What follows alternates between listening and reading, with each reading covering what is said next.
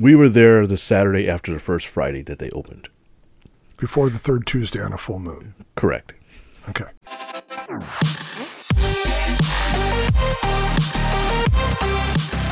Welcome to the RC Roundtable Podcast, where we discuss the latest RC hobby news, events, model reviews, and a whole lot more. Hey ho, greetings and salutations, everybody out there in the world of RC modelers. This is the RC Roundtable, episode number 153. Yes. Magic number 3. And those musical voices you hear is the one Lee Ray. The only one Lee Ray. Yes. The one, the only, limited edition. Thankfully. One of one. Yes. And the Tinker Tenor, Dr. Spy, Terry Dunn. Where do you come up with these things? It's a movie. Well, I know, but we totally weren't talking about anything related to that. I know, but I could say the same thing about you, Terry. Where do you come up with these jokes? Yeah, really. I don't know what you're talking about. Yeah.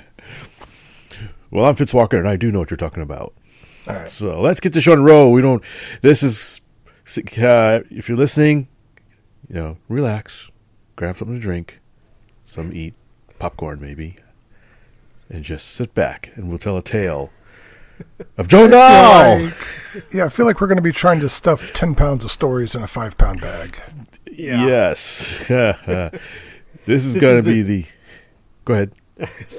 We should have started the show with, this is the Joe Dahl special. Yes. Dun, dun, dun. Yeah, so Lee and I just got back from Joe Dahl, and man, our arms hurt. That's not even the right joke. Doesn't matter. Okay. Anyways, but okay. Hold on. Before you get to that, I want to hear about the resolution of our last episode, because we did a live show just last week, like a week ago, where Lee did his secret unboxing to reveal what he bought from an estate sale. And at the end, he realized there was a lot of stuff missing. So I want to know what turned out with that. Thieves, and damn thieves. How's that? Okay. Tell me more. As you guys were aware, and as I showed photos of what was in the auction sale and what was not in the box I received, I did call, I emailed. Wait, give us a short list of what was missing. There was like a heat gun and an iron, some balsa. It looked like an engine box underneath one, some stuff. Yeah, a box of balsa, some wheel pants, a sander, 2 sanders actually. Oh, no, those T-bar sanders, right? Those are like pure gold. Yeah, there's a a couple. Well, there's the Great Plains one and then a legitimate T-bar sander. Okay. So there was a hodgepodge of, let me try this again. Maybe I'm the one who's running on fumes. Because my arms are so tired. There were several items missing, and I was, I guess, obviously kind of miffed about it on the show.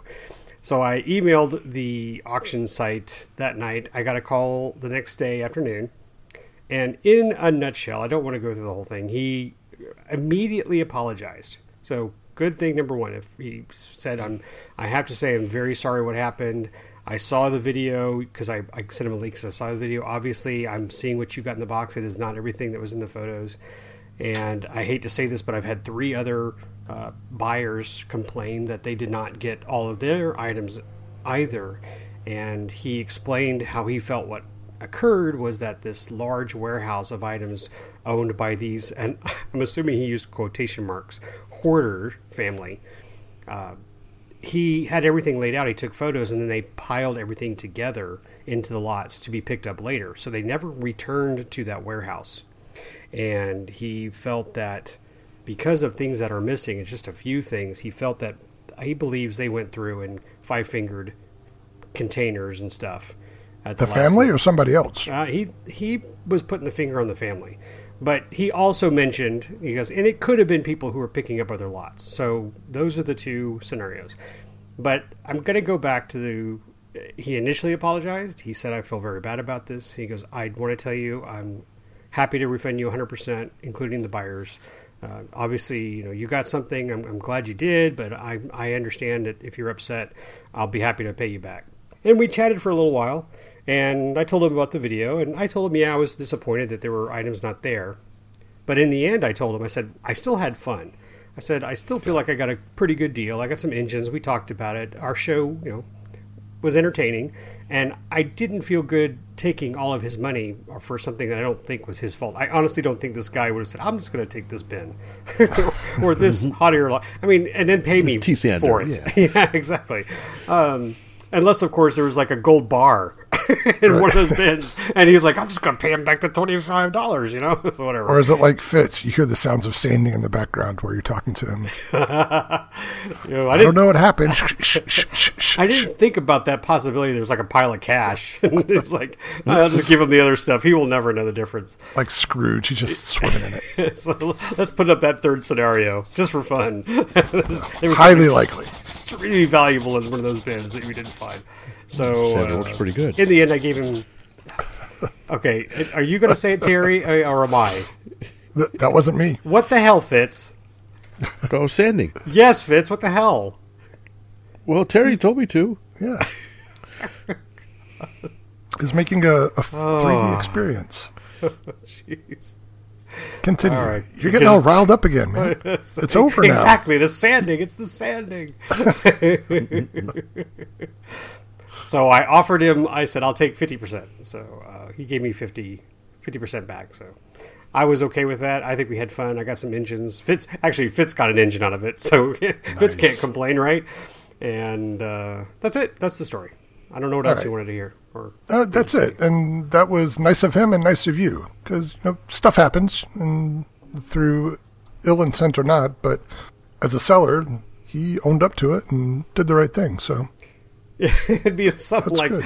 buying a used car online, seeing the photos like in Marketplace, Facebook Marketplace, showing up and the tires are gone. Oh, I think someone took those. You okay buying the car without them?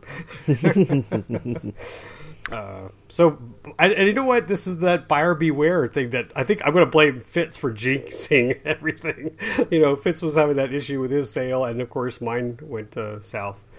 It wasn't completely south. Let's all. If you saw the video, guys, it was fun. We were oohing and ahhing and questioning things, and I think we got our money's worth of entertainment. Yeah, we should keep our eyes open for more mystery boxes. Yeah. I enjoy doing that. And I'm going to add a final note here about auction bidding. Buyer beware on shipping. I will say for the past, 8 orders I've done online, auction sites that were somewhere else and they had to ship them to me, they've been excellent. I've had wonderful success. I had another auction, not RC related, that I bid on, and it was small. I'm telling you guys, these were small. They were 5 items that would fit in the palm of your hand. And I wanted these, so I paid pretty much full price for them. I was like, okay, it's good. They're hard to find. I'll get them. And I ordered them, but dang it if I didn't get the shaft from the shipping company, because they threw in a $20 handling fee, which was not listed on the website. It just said, contact this mail order company or shipping company to have your package delivered. And when I called the auction site, they said, if it's shipping, we just go ahead and send it to them, and then they handle it. They'll call you with an invoice. I got the invoice while I was at the airport with Fitz. And, man, I lost They have to restrain you? Oh, I tell you, it was everything in my power not to be screaming at my phone like a couple other people I heard down the way. But it's just, so please be aware of that, guys. If you buy off, I'm sure you do. We've all talked about it. Shipping prices are crazy, but this was nuts crazy. We're talking, it should have cost them $8-10 to put it in, a USPS box max. And I think I paid $40 for these 5 small items. So that's my PSA, guys. Woo, it really hurt. Yeah, I'm not sure what to say about that. They're doing a job. They deserve to get paid. And I guess there should be a reasonable minimum no matter what the size of the package is. But they at least should tell you that up front rather than sneaking it up behind you. Yeah, it's too late. You know what? And I'll say this. This was probably one of the first that I did to talk to the shipper before they charged it to me. Like, they asked me questions on how did you want to ship it, that kind of thing. Like, did you want it overnight? And you're right. If I had seen on the auction details that said this shipper is who we use and they charge a minimum of 10%, 5%, or $10 or $15 to ship and handle something, that may have changed my mind because of what I paid for these items, and it wasn't that important. So, but, that's that one out of the 8 that like I said earlier, I've had success, and I think I got a good price.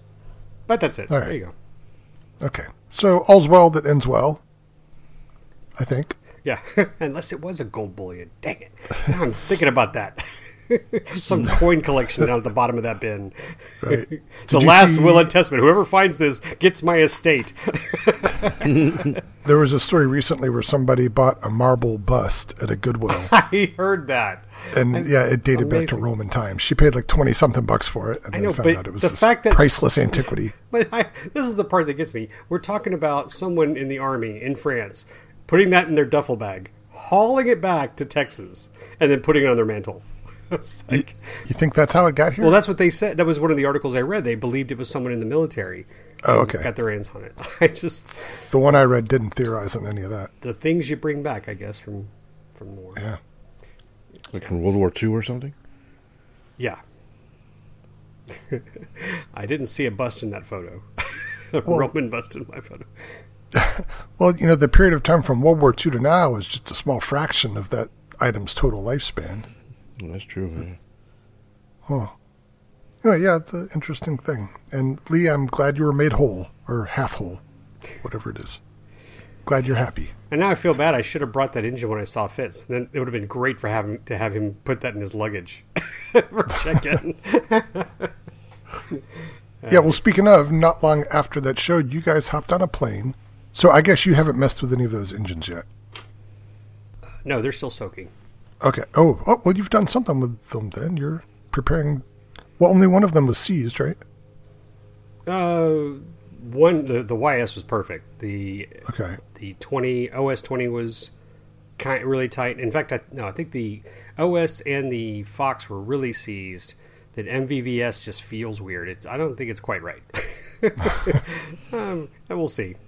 But they're soaking in oil, so yeah, we're working on it. Okay. I would really like us to have a follow-up that shows you either throwing those things in an incinerator or running them on a test stand or in an airplane. Oh, I'm hoping to put them on a test stand. We'll get there. Incinerator. Okay. Well, I mean, you can't save them all, right? That's Die Terry's trying. motto. Really? What the- Sometimes you just have to stomp on them. I will try to get them to come to life, yes. Okay. Good. And All right.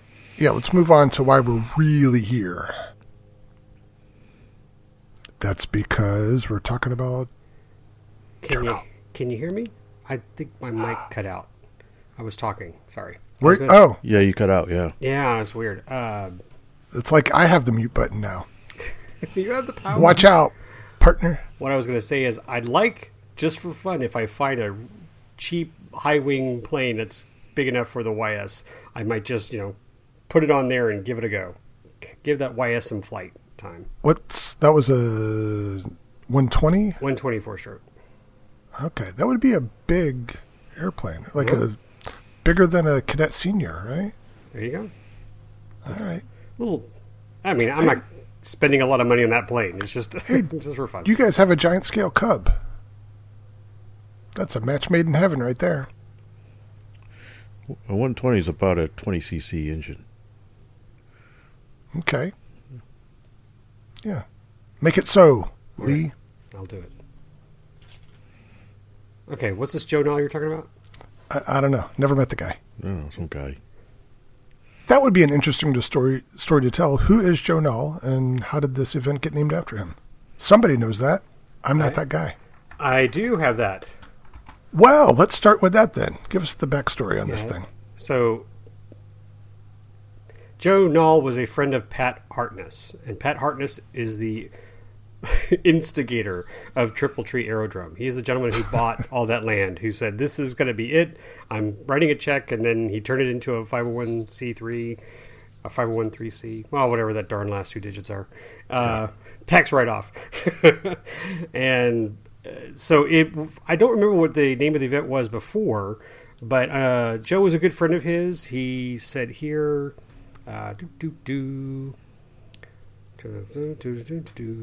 fast forwarding through this long document here, but it says Pat and Joe had maintained their friendship throughout these years and continued to share the love of aviation. Joe became a qualified instrument-rated pilot and a certified ground school instructor, teaching student pilots at the Johnston County Airport near Smithfield. Unfortunately, he passed away in 1989. And after that, Pat changed the name of the event that they had to the Joe Nall event in his name, in his honor, excuse me. Okay, so it's a tribute to his departed friend. That is it. That's nice. And it has become a legend in RC circles. Exactly. As you now know. As I do now know. Okay, so you guys did this a little bit differently than I think most people do. You hopped on a plane and went there with no transmitter, no airplane, no batteries, not even a little Ziploc full of fuel in your pocket. We arrived as flies on the wall. Okay. Well, yeah, I guess you did take camera gear, so there's something. All right, we talked about this a little bit last time, so I'll fast forward through this part. You flew into what airport? Charlotte. Charlotte. You flew into Charlotte. And where is Triple Tree Aerodrome located? Woodruff? Woodruff, South Carolina. Okay. And that's kind of on the western part of the state? Yeah, western, northwestern, near Greenville, Spartanburg. Okay, so you flew into Charlotte and you rented a car there? No, your buddy picked you up. Yes. Okay, so your buddy picked you up, you spent the night with your buddy, and then the next day you drove from his house to the Triple Tree Aerodrome. Yes, sir. And that Okay. wasn't just any rental car. Okay, there's a story with the car. Oh, Was yeah. it a hoopty? I want Fitz to talk for a while. Me? No, you can go, Lee. Well, I didn't know. It wasn't a hoopty. It was I don't even know what the year was. All I know it was a very bright yellow Challenger. Is it Charger? Or is it Challenger? I think it was a Challenger. Yeah. Did it have 2 doors or 4? Oh, I don't remember. It got Oh 4 my doors. gosh. It had 4 doors. Okay, It had so 4 there doors. was a Charger. Oh, Charger. Okay. Know your Mopars, boys. Oh my All god! right. This is But already this is already turning into a sad follow up. But it did have a Hemi. as There you asked go. before. Yeah. So it was a lot of power. And So what kind of car was it? A yellow one. All right, let's move on. What else do you want to know? Well, you took airplanes with you. The borrowed airplanes in a borrowed car. Yep. All right, so take a minute to tell me about the airplanes you brought with you. So we selected 2 airplanes from his harem of aircraft. We had the Polaris amphibian, well, not really, seaplane, I guess you call it, Delta Wing seaplane. Think North Star shrunk down in foam. I think, Oh, that's the picture you guys posted. It's now our banner on Facebook. oh, Polaris yes. Ultra. Yeah. Yep. We took that because we knew there was some float flying area. And the And- lineage of that actually is a North Star, I think. Doesn't Polaris mean North Star? Isn't even Oh, the maybe. name? Okay, that would make sense. I never put those 2 together. So, Yeah. somebody designed the flat foamy version of it, and then they came up with the ARF. And I think that was all with the blessing of Laddie Mikiasko, Oh, nice. designer of the North Star. So, And anyway. the irony is, we both built North Stars way back when, Oh, neat. early in our friendship. We the old Halsa Balsa, really big planes, flew 140s, and we both ended up crashing them. Aren't they at some Balsa point. USA? Yeah, it's Balsa USA. Yep. Okay. They still sell it. I saw one in a tent at the show. Yeah. So, all right. But we digress. Gulp. And the other aircraft was the E-Flight Sukhoi, if I remember correctly. An electric? Yeah, electric. Both electrics. Okay. And it was just one of their aerobatic 50-inch something wingspan, flew 3 or 4S. Okay. The foamy deal. Yeah, we took a couple of foamies. Was it green or And- blue? I thought it was yellow. What color was it? Okay. Was then- it was green. it green? Okay. I think Fitz is still standing back there. yeah. No. So we took that, some batteries, chargers, transmitter. He had a nice new NX8 transmitter. Oh, interesting. Okay. So we just loaded that up in our stuff and some chairs. We borrowed a cooler from him. And some chairs. We brought a lot of stuff from this guy. And loaded up and headed off to Woodruff, which is about an hour drive from my friend's house. So that was Saturday morning, if I remember correctly. And you guys went on the leading weekend. There's Yes. what is it? A 9-day event? I guess it captures 2 weekends and a week in between. 2 weekends, a week in between. I think they start loading Friday. They open the place up. Yeah, the horn blows on Friday. So we were there the Saturday after the first Friday that they opened. Before the third Tuesday on a full moon. Correct. Okay. And it was a nice drive out there. It's a little bit some back roads, a little bit of highways, a bunch of back roads to get there from our location. The place itself is really interesting. As soon as you turn in, you're like, wow, it's just a really interesting layout. And it was already quite a bit of people there, a lot of people there. It looked like they had been camping all week, even though they'd only been open a day. There was lots of campers. It's spread out throughout the facilities. It wasn't mobbed or anything, but you could tell this was going to be a popular event where a whole bunch of people were there already. And so we pulled in, and Lee had the foresight to reserve a golf cart, which we would later find came in really, really handy. Well, Joyce Hager from the AMA, she said, "You really want a golf cart?" I was like, "Okay, I'll get one." And the funny part was, I immediately called to reserve one, and the lady, I think that was Peggy, we had talked to, Fitz. She said, "Have you talked to Joyce? Because Joyce hasn't ordered hers yet, reserved hers yet." So I immediately called Joyce and said, "Joyce, you got to take your own medicine." See, they're waiting for you to order your golf cart. But I'm just going to stop here and just say this. It's worth every penny. Unless you're just wanting to stay at the main line, unless you have just one discipline you're going to do, like if you're just flying seaplanes, or if you're just doing 3D, if you're going to go back and forth and experience it, either bring your own golf cart, reserve a golf cart, or bring a cool motorcycle like Joe Vermillion. Yeah, we should say that there's a lot of people with their own personal transportation devices, and it was the whole gamut of stuff from mini bikes, bicycles, those one-wheeled electric things, unicycle kind of thing that you stand on, and as Lee said, Joe Vermillion had a motorcycle with a sidecar on it. Oh, he brought the Ural. Yes, that's a neat thing. I mean, that looks like it's from the 1940s. Yeah, I saw them. I was at the Rhinebeck event many years ago, and Balsa USA was there. This was before Joe's time, and that gang had the Ural with them. And that fits right in at Rhinebeck. Anyway, I'll stop interrupting. He had that there. It was neat. One of the other neat things we saw was a guy had a little mini bike with a sidecar that he had adapted to fit on. It wasn't a sidecar for anybody to sit in. It was just a little platform that he could put stuff on. And it allowed him to bank in turns, and the sidecar would stay level with the ground. And something he had welded up and kit bashed into his mini bike. I'd like to point out that there's a photo of it on the AMA Facebook page in the photo gallery for Joe Nall. And it's actually like right next to a photo of Joe's sidecar. So it is really cool. And I just like the guy, he just sat down and started talking to us. Let me show you how I made this. I mean, he was very proud of his engineering, but he also installed disc brakes on that sucker, which I thought was kind of cool too. Oh, yeah, that's right. Yeah. This sounds like, I've been to a couple free flight events just as a spectator. And it seems like one of the things the participants really do is take pride in their different vehicles for retrieval. And they put a lot of ingenuity into them. There's all sorts of golf carts, motorcycles, bicycles, and different rigging for putting their models in there. So yeah, we saw that. We saw people carrying models on top of their cars and on top of the golf carts and stuff and carriages. Yeah. And I guess we got to mention that our golf cart was unique in that I'm pretty sure it was faster going backwards than forwards. Nice. It was horribly covered. That is the speed limit, by the way, folks. 12 miles an hour. Don't go faster than that. Yeah, this golf cart had no danger of going past that 12 miles an hour speed. Now, from what I've heard, there's also like a shuttle bus that just does the rounds, and you can get on and off as you please. Maybe that's what that bus was. We saw one that had a Joe Nall all over it, but it never moved when we were there. Maybe that's only this coming week. It was a school bus. Yeah, maybe that's what it was. Okay.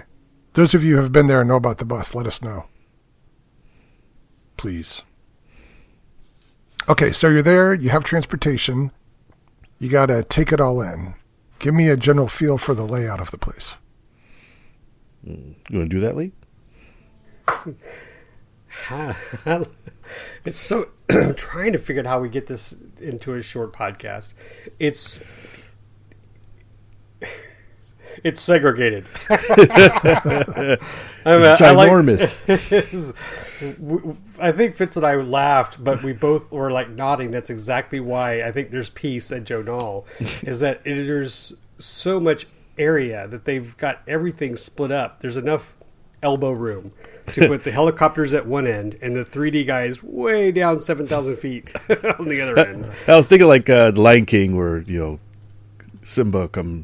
Mufasa comes up to his kids and says, "See this, all this land, Simba, all this land is yours." So if I had to, the runway is like a northeast to southwest runway, and Full scale runway? well, the full scale runway, but everything's encompassed around that. So like at the very north end, just past the runway is helicopters. So like when you first enter, you're coming in from the north side. When you enter, you'll drive by the helicopters on your left. When you come up to the first main house there to check in, get your golf cart if you reserved one. And then you just go down the little fun road. It's really fun because you're going so slow, you get to appreciate everything. So vendor rows to your right, there's a hangar off to your right, and then you immediately start coming upon the main runway on your left. And they have a gazebo, they have lots of tents there, just lines and lines of RVs and trailers and vehicles. And it's beautiful. I mean, there's lots of pictures. I've got tons I haven't shared yet. I got some nice aerial shots too with my Mavic Air 2, so I'll share those too. And I guess you should mention, when you first kind of pull up to that first house that Lee mentioned to check in, you're at the top of a small hill, so you can really see around and see a lot of stuff. And so it's you get to, just as you first pull in, almost you get to really take in just the sheer size of the place and the layout. It's really interesting. Yeah, you would agree, Fitz, it's much bigger than you expected. You knew it was big. You knew Joe Knoll was big, but this was definitely like twice the size I was expecting. Oh, yeah. Agreed. Easily. And I knew there was a main runway. You don't really appreciate the main runway until you're at the very south end where you're near 3D, because then you kind of look, it has hills to it. And I know how Fitz was saying, it must be fun to try to land here, because you're trying to land so that you slowly go up that hill that leads you to the main runway. But when you're down at the south end and you look back to the north, that's where you get the scope of how big this is. And it's quite amazing. I mean, we already kind of missed the pond. I mean, that's kind of like dead center. And the pond's on a hill, so they have, what did he call it? It's like a dam, I guess. It's a dirt dam. Embankment, maybe? Yeah. So and that's kind of cool too, because when you come to the pond, you actually have two roads you can split. You can stay up a little higher and go around the pond, and you go left, you go kind of down towards the electrics and 3D. But there were people up high camping on this other land that overlooked the lake, the little pond. It's more of a what do you call it? Pond or lake? I call it a pond. When does a pond become a lake? Yeah. Good question. It's a large pond, so calling it a pond is almost small a disservice, lake, large because pond. it's pretty big. Can you water ski on it? You could if you just did circles. So that's, by the way, that's very gorgeous. And I like that Fitz mentioned this too. We were at I will touch back on it. We were at the education building, and Fitz disappeared for a second, and he went down towards the other side of the small pond, or big pond, small lake. And there were these RVs that just kind of like snuck their way into this little hidden area off to the side. He says, man, people who have been coming here know where to go. They know. That's why when the horn goes off on Friday, they just bat out of hell. Forget the 12-mile-an-hour speed limit. They're going straight to these little cute little gem areas. And like the Black Friday sales when they open the doors. That's exactly what it is. All the RVs are burning rubber. But it was a great, nice little cubby. It wasn't the most convenient for flying unless you're flying a float plane, but it was a very scenic area, a little cubby that they were parked in. It was really nice. Yeah. So if the main flight line people are rowdy at night, this is a good place to go to where it's a little quieter. Yeah. All right. So in the interest of time, rather than take the verbal walking tour, okay, explain to me how many areas it's divided into. How many flight lines? Let's see. You get the helicopter, 1. The main flight line, 2. Control line. the Control Line 3, the 3D 4, the Electric 5, Electric 3D 6. Oh, wait, there's... Seaplane 7. They separate 3D into two different lines? Yes. Oh, okay. 3D electrics. There's 3D and 3D, yeah, 3D electrics for small electrics and the regular 3D for the big stuff. Okay. Am I missing anything? I'm up to 7. You got helicopters? I got the Yeah, helicopters. you did. Okay.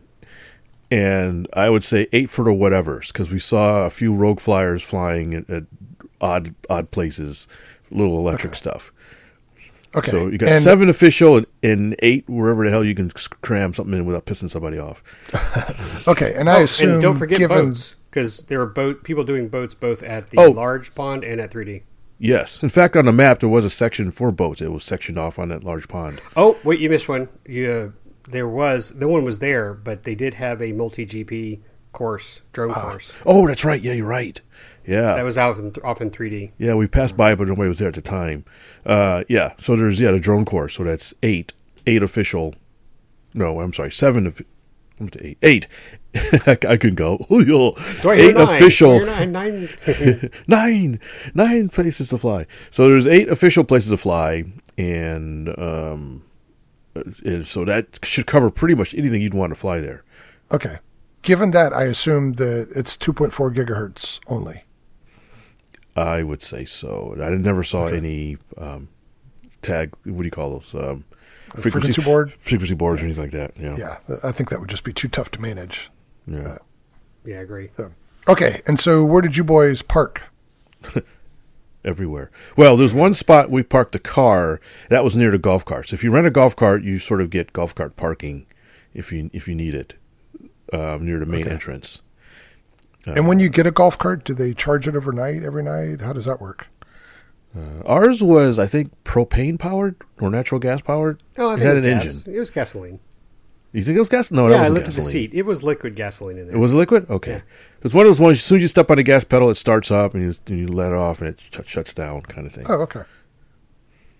Interesting. So that's why at least he thought it had a governor on it, so he couldn't go too fast. Yeah, and you know what? I know this goes back and forth, and I know I'm just sitting here talking with Terry, but we've got listeners trying to go, okay, guys, could you just focus? Could you shut up? I'm taking notes here, and you really are all over the place. So I apologize, and we're trying to have fun with Terry. Sorry, I hit my microphone. Well, Terry, keep us on track. Keep us on focus here. No, what I was going to say, though, is that I'm jumping to the end about what I would do different.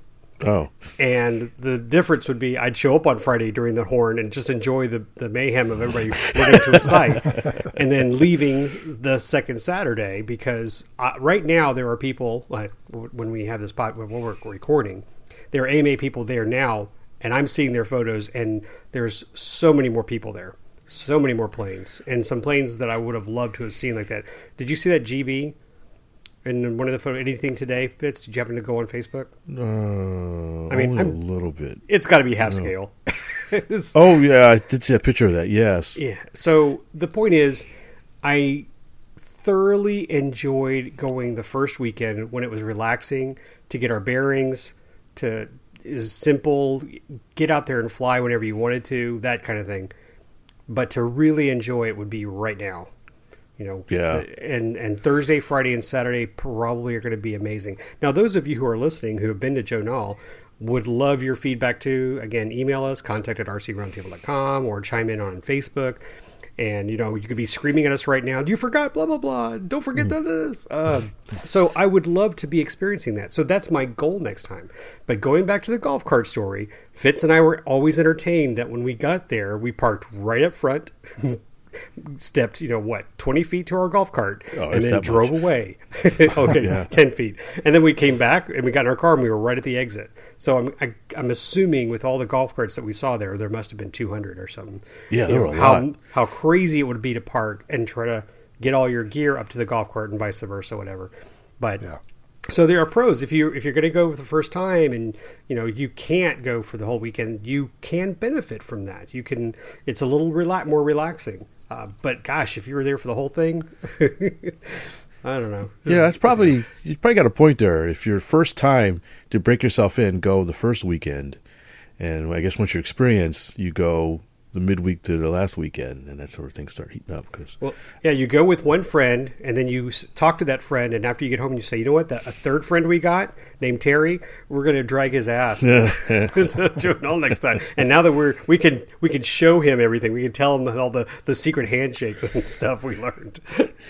Yeah, and I was just thinking, for those you think renting a golf cart is silly or something, I should note that the main runway is 7,000 feet long, and that doesn't include the extra few hundred feet or so that extends past that to get to the 3D area, or the extra couple hundred feet or so on the other side to get to the helicopter area. Yeah, hundreds of feet. He's making it sound like it's a little further. No, it's a lot further. So that's like 1.25 miles. So you're talking probably 2 miles for the whole length of the place. Huh. Okay. Yeah. You're probably pushing 2 miles. And so that would be a lot of walking around, and that's not including the vendor areas and other stuff. So you want to have some transportation, motorized transportation to get around. Well, no one's asked anything yet, and I don't have the registration pilot fee numbers on me, but I can tell you that renting a cart per day is $85. That is pretty steep. Yeah, that's pretty steep, yeah. You get a discount when you keep it longer than that. Not by much, but after we left, we felt that was worth it. It's almost a necessity. So if you bring your own, you're in like Flynn. But I carried my camera gear with me all the time. We had the planes when we went to the float area or the electric area. So you kind of need that, because once you set your camper down, there's really no driving.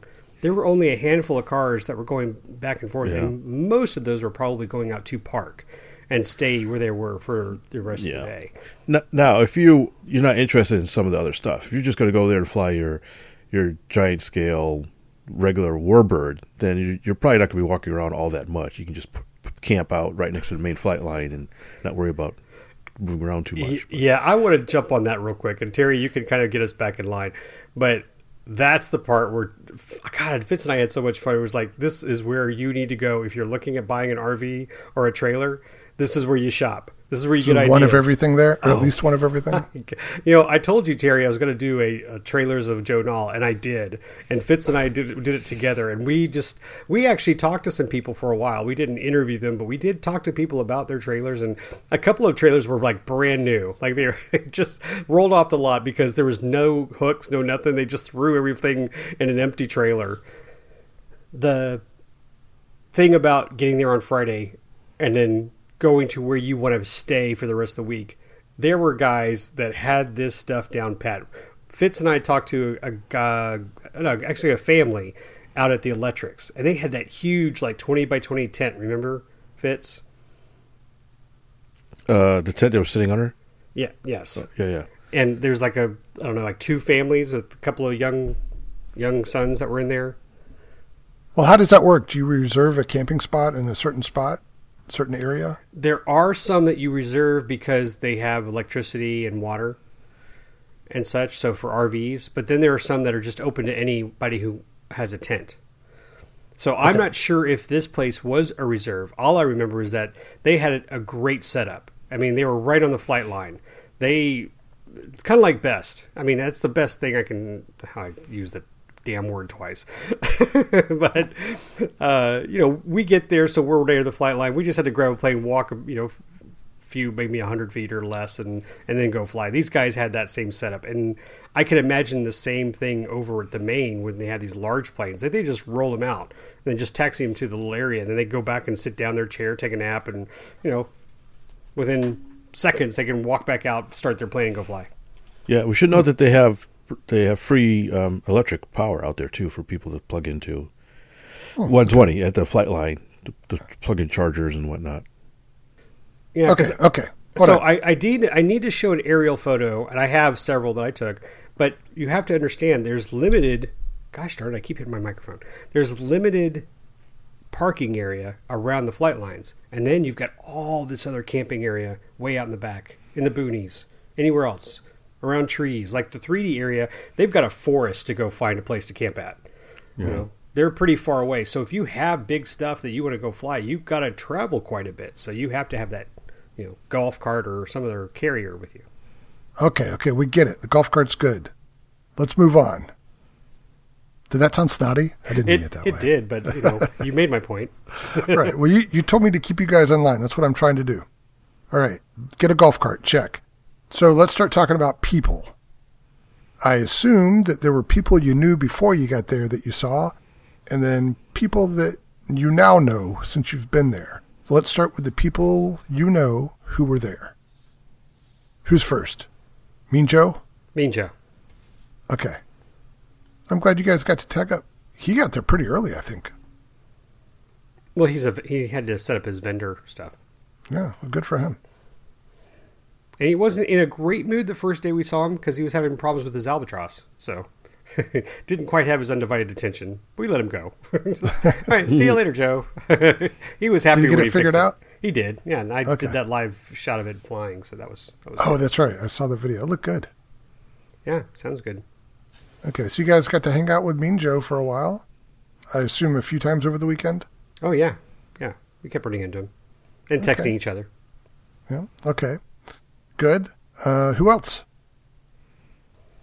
Well, we met those guys from Rhode Island. Okay, Jeff so Arsenault. Jeff. Yep, Yeah. Jeff Arsenault. Which, by the way, while you guys were there, Jeff was a guest on the RC Plane Lab podcast. So you guys should tune in and listen to that. You can find out all about Jeff. We should. Yeah. Do we want to talk about our visit with Jeff? Or I guess we should. As good a time as any. Yeah, go Fitz. So Mr. Arsenault, Jeff, he actually found us. We were walking, I think, at the time during the 3D line because he had emailed us to say, "Hey, he's going to be there, and we're welcome to stop by, say hello, that kind of stuff." And Oh, you know what? Quick little plug. Yeah. At the 3D area, they have rocking chairs. yes, They're just saying that they have all these rocking chairs. There's a huge pilot office, right? Because I think that's where the full-scale pilots taxi and hang out there. Yeah, so it was this a real is nice lounge or something. Yeah, and they have showers over there and stuff. So the 3D guys have it made. They have a really nice facility over there. Yeah, we need to make a point to talk about the 3D area and some stuff we saw there. But there were rocking chairs, and that's Well, more Jeff. than that. Well, I know, but I'm just saying it's kind of neat to just sit there, and there were lots of people just hanging out in the rocking chairs. That was Yeah. popular. It was nice. So we were in that area taking pictures and video and stuff, and this guy, Jeff walks up to us and said, "Hey, you pull us out of the crowd," and said, introduce himself, and we talked to him for a few minutes, and it was, and I said, "Okay, great. We'll have to, he offered us a drink or something like that, and it was real nice. And I think we had spoke for a few minutes, and then we both kind of wandered off to something else. And we ended up running into him again at the seaplane area. We were going somewhere, I think, to take some more pictures. Was it the next day? I think on Sunday. Yes. And so we stopped by the seaplane. He was there with his buddies, and we didn't know that. We just happened to stop to take some pictures. And he apparently, like, half his club was there from Rhode Island. So he introduced us to all his other club mates. And he did something totally unexpected. He offered to let me fly his Albatross seaplane. Why is that unexpected? Everybody lets you fly their airplane. Well, he only knows me from, from the show or something and whatnot. So it was unexpected for me. I thought it was very generous. Okay. So, of course, I took him up on that offer. So the Albatross you're talking about is the twin-engine flying boat? Yeah, twin motor flying boat. I think Hibicane makes it. Very scale Grumman seaplane. And it seems like a nice model. And so he set it up, threw it in the water, and let me proceed to attempt to take it off, which the first attempt didn't go all that well. I didn't hurt it, but it was my ego was a little bruised a little bit when it I think one of the pontoons kind of hit in the water and it kind of spun around. And, crosswind takeoff. Yeah, I didn't quite realize that the wind was a little bit crosswind, and so I think it lifted up the wing a little bit. But I finally got off the water and proceeded to fly around. It flew pretty nicely. Yeah, I had a good old time flying around and that kind of stuff. So nothing of note happened, except it was neat when I finally landed it, and I had problems taxiing it back. And he goes, "Oh, well, here, just turn on differential thrust." And he flips a switch, and instant differential thrust, and that was no problems turning. I'm like, man, I wish I'd known that when I was flying. Could have some fun with that. And not only that, we got close to the shore. He goes, "Well, shut the motors off," and he flips a switch, And it's like, okay, now throttle back up, and it goes backwards. Yeah. I was like, oh, that's pretty neat. So when my landing was unfit, my takeoffs, but it was really thanks to Jeff for letting me fly his Albatross, and he's probably worried for a few seconds if I actually knew how to fly my first one or two botched takeoff attempts on it. But Lee had a similar story. Well, Lee, you got some good photos. I assume you took the photos of the Albatross flying. Yeah, I did. Nice and sharp. Yeah. Fitz flying. Yeah. Okay, like- so what's your story at the pond? I'm sure Tom's story is going to be different, so if we should listen and see if Tom's going to have be interviewed on a show. But Tom didn't walk up to me and say, "Hey, would you like to fly my Twin Otter?" I walked up to Tom and said, "I would love to fly that Twin Otter." I said, "Could I possibly?" I said, "I love my Twin." I was like really plugging the fact that I had one, and I don't know if he was like, "Who is this guy?" Wait a minute. You walk up to a guy you don't know, Exactly. and you invite yourself to fly his airplane. I think I had the balls because Fitz was standing next to me. So the fact that Jeff trusted Fitz, maybe he's like, "Hey, come on, I'm his sidekick. I can fly too." Isn't that rule number one of RC piloting? You know what? If he had said no, I would have just said fine. But here's the thing: I would have said no. He gave me the keys to it, so I got to fly it, and it flies great, by the way. And my What was takeoff it? was awesome. I knew fly where the wind Twin was. Otter? Is that what you're talking about? Yeah, the Twin Otter on floats. Yeah. Okay. So you have what yours doesn't even have landing gear. No, it doesn't. You didn't tell him that, did you? I did. Oh, I was bragging about my Twin Otter left and right. Told him I had another one in box. But I'll be honest with you, he did not balk at me. He didn't look me up and down. I was like, "Who are you? What the hell? What do you think you're?" nothing like that. He said, "Oh yeah, sure." I mean, he was very relaxed. He was the same club with Jeff, right? Yeah, he was the same club, and I flew that very well. Thank you very much. So just Oh, I don't proved doubt myself. that you flew the snot out of it, but how's you supposed to know that beforehand? He doesn't. I was like, that's why I say, it's like, if Jeff trusts Fitz, I guess I can trust this guy. Yeah. If I remember, Jeff also he had a Gillows conversion kit that was in a recent issue of Model Aviation. Oh, really? No, that wasn't Jeff. That wasn't someone Jeff? else. Okay, sorry. Yeah, it was Sorry, another Jeff. person. So it was somebody else. All right. I misremembered. But that goes back to the story of how many people did we see or how many people did I see just walk up to Fitz and say, "Hey, I know you." I think my number was 10.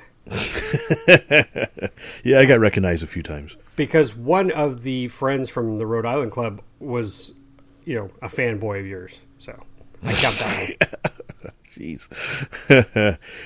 Yeah, a few people recognize me, and I'm always amazed, honored, and flabbergasted that people recognize me, like me, and give me some really nice comments. So I appreciate you all. If you're listening, thank you so much. It really means a lot. While we're there, we should mention the Bushmaster on floats demo that we saw. Extreme Flight RC. Yes, I Extreme finished Flight, the video. I finished the video today, so I have to send it to Terry. 140-inch turbo Bushmaster on floats. Oh my gosh. Flown by Tim Hastine. I got his name. And it was one of the best flight demos I've ever seen on a seaplane or any I assume plane. it was gas powered. Yes, Yeah. he had a twin cylinder. I don't remember 120? Yeah, sounds about right. With tune pipes on it. I don't know if it really needed the tune pipes or not, but he did everything. Hoverbatics, slow speed stuff, Harriers. He did this beautiful inverted flat spin with it. That was the key. That was the kicker. We were all just like, "That's wrong." This huge inverted flat spin with floats sticking up in the air, but it was beautiful. It was like he could have hit the water and it would have just been in one piece. It would have just floated on the wing. It Yeah. was that slow. But he also did a tail drop in the water. Do you remember that? Oh, yeah, that's right. He did. Yes. He hovered it and dropped the tail and took off. So he knows how to fly that thing, and it was really cool. Did you get video of it? Absolutely, yeah. All right. I have a whole video of that. Plus, I made a small 1-minute demo of it. Okay. Yeah, I saw a thing today on Horizon Hobbies social media where somebody's hovering one of the timber variants over the pond on floats, and they're pretty close to the water, and then they just nose it over and chop the throttle. So they go from a hover to a splashdown. It's pretty interesting. And it's at night, so they have lights on it, and it just splashes in. Oh, that's something we didn't do. We need to add that. Night- We didn't do any night flying because we left Oh. by think the first night we left by 8. The last 2 we left by 7. Yeah, we kept leaving a little early. What? Well, we had been there all day. We running around, seeing a lot. We were ready to pack it in, and we were bushwhacked. Okay. How close is the hotel to the site? Not that close. Half-hour drive, 20-something minute drive. Yeah, it was about a half hour, depending on which route Google sent us. Yeah, we had depending on which phone we used, the route was more scenic or not. Okay, so we've talked. Somehow we got diverted. We were talking about people, and so we got to Jeff, and somehow that morphed into a conversation about the pond. Yeah, That's okay. Let's go back. Were there more people that you met that caught your attention that you want to talk about? So we talked to quite a few people. A lot of the casual people doing stuff, people helping out, and people flying. Let me pop in here. One thing I noticed, I watched one of your live videos on Saturday or Sunday, I don't remember. But you guys were just kind of walking around, and Fitch, you'd walk up to somebody and say, hey, can you tell me about your plane? And just cold call them out of the blue with the camera running, and people just start talking to you. Like they're not hiding behind trees or anything. It's absolutely amazing. I don't think we had anybody that balked at talking at us. Everybody we went up to, it was like, almost like they knew us. Even if they didn't, they would just start talking. We ask some questions like, "Yeah, sure, this is that, and this, and I did this, and I've been here for this many years, or I've done this, and this is what you want to do." Or it was everybody was super friendly, super friendly. I noticed that just from watching the videos. It's like they're handing you their babies and just inviting you in. Yeah, yes. We met. Lee can tell you a certain Matt Chapman. Oh, well. Okay. We met him at the expo. The certain Matt Chapman. The certain Matt Chapman. Yes, we interviewed him at the AMA Expo East some years ago, and it was great to talk to him, sit with him. And Lee can tell you about his interaction, his discovery, yes, you could say. All right, so I'm on the flight line. I'm taking pictures of this gorgeous BVM F-18. And I'm just taking pictures, being myself. And so when they taxi it back, I just turned to the guy and said, hey, do you mind if I get some information on the plane? He said, sure. He moved the plane off the runway. And I said, okay. I pulled my phone out. I recorded all the conversations I had with people after I took photos of their plane. It made it a lot easier for me to remember all the details. So I put the phone in his mouth. He goes, so my name's Matt Chapman. And my head slowly turned at him. And I was like, he had a hat on. He didn't, I don't remember him from the East very well, but this is not what he was wearing. He's wearing dark sunglasses, fake beard. He changed clothes since then. And wig. I was like, God darn it. Man, I said, I know you. I met you at East. And he goes, oh, okay. And he did probably remember me because it was you two that he was interviewed with. But he gave me the specs of that, and then I didn't know who was flying. I said, oh, well, who's flying? He goes, Frank Knoll. I was like, Frank, now, did you meet Frank Knoll at eFest, Terry? I thought we all did. I don't know. Well, I'm not sure if I was up there. I think you were talking to him first because we were near the flight line. I think when we came in and we were talking to him about it, I think that's when we kind of got the feeling it wasn't going to come back. In fact, I think that was it. Wasn't that the last year? Are you asking me? Yeah. Oh, I don't remember. I just remember talking to him, and he did those. He was running the quad obstacle course things that we did poorly at. Oh, so yeah. He was just kind of all over the whole weekend. Yeah. So anyway, got to take photos of Matt Chapman's beautiful F-18 and watch Frank Knoll at the controls. And it's just, you're looking at that plane going, wow. And Frank Knoll's just having these little, he just said, Matt, this one little setting, I think we got to make this 2-point adjustment here. I'm like, really? Looked great to me. But was that turbine powered? Yeah. Okay. They're a different breed. Yeah. Mm-hmm. Yes. So, okay. So, you guys mentioned something about Germans. Yeah? Yeah. It's wonderful. So we actually did several different interviews of people. We talked to CARF models. CARF model. Well, we talked to I forgot his name, Mr. Dietz from the CARF. Now, I had my Lee moment here as well, kind of. So we were at the 3D line, and we just seen a wonderful 3D demonstration of a 3D jet of all things, really, really big one that had thrust vectoring and stuff. And it was a Karf Models. I forgot the name of it. It's got a really unusual name. And it just landed. Manifesto. Mephisto or something like that.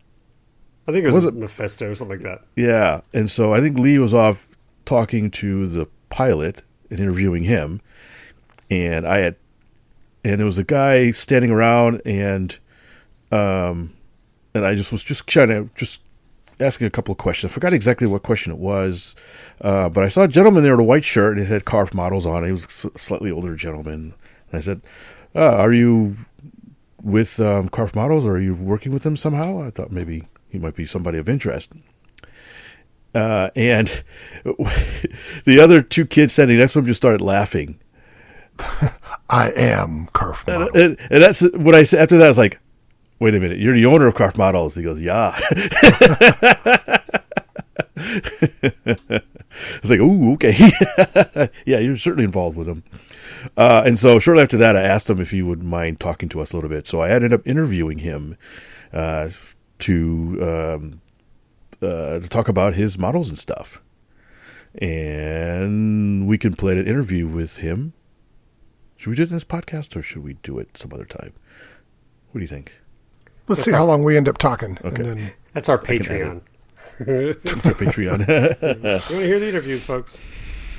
our OnlyFans get that. So that was pretty interesting. And as Lee mentioned, he interviewed one of his pilots. I'm not sure. I don't think they're related.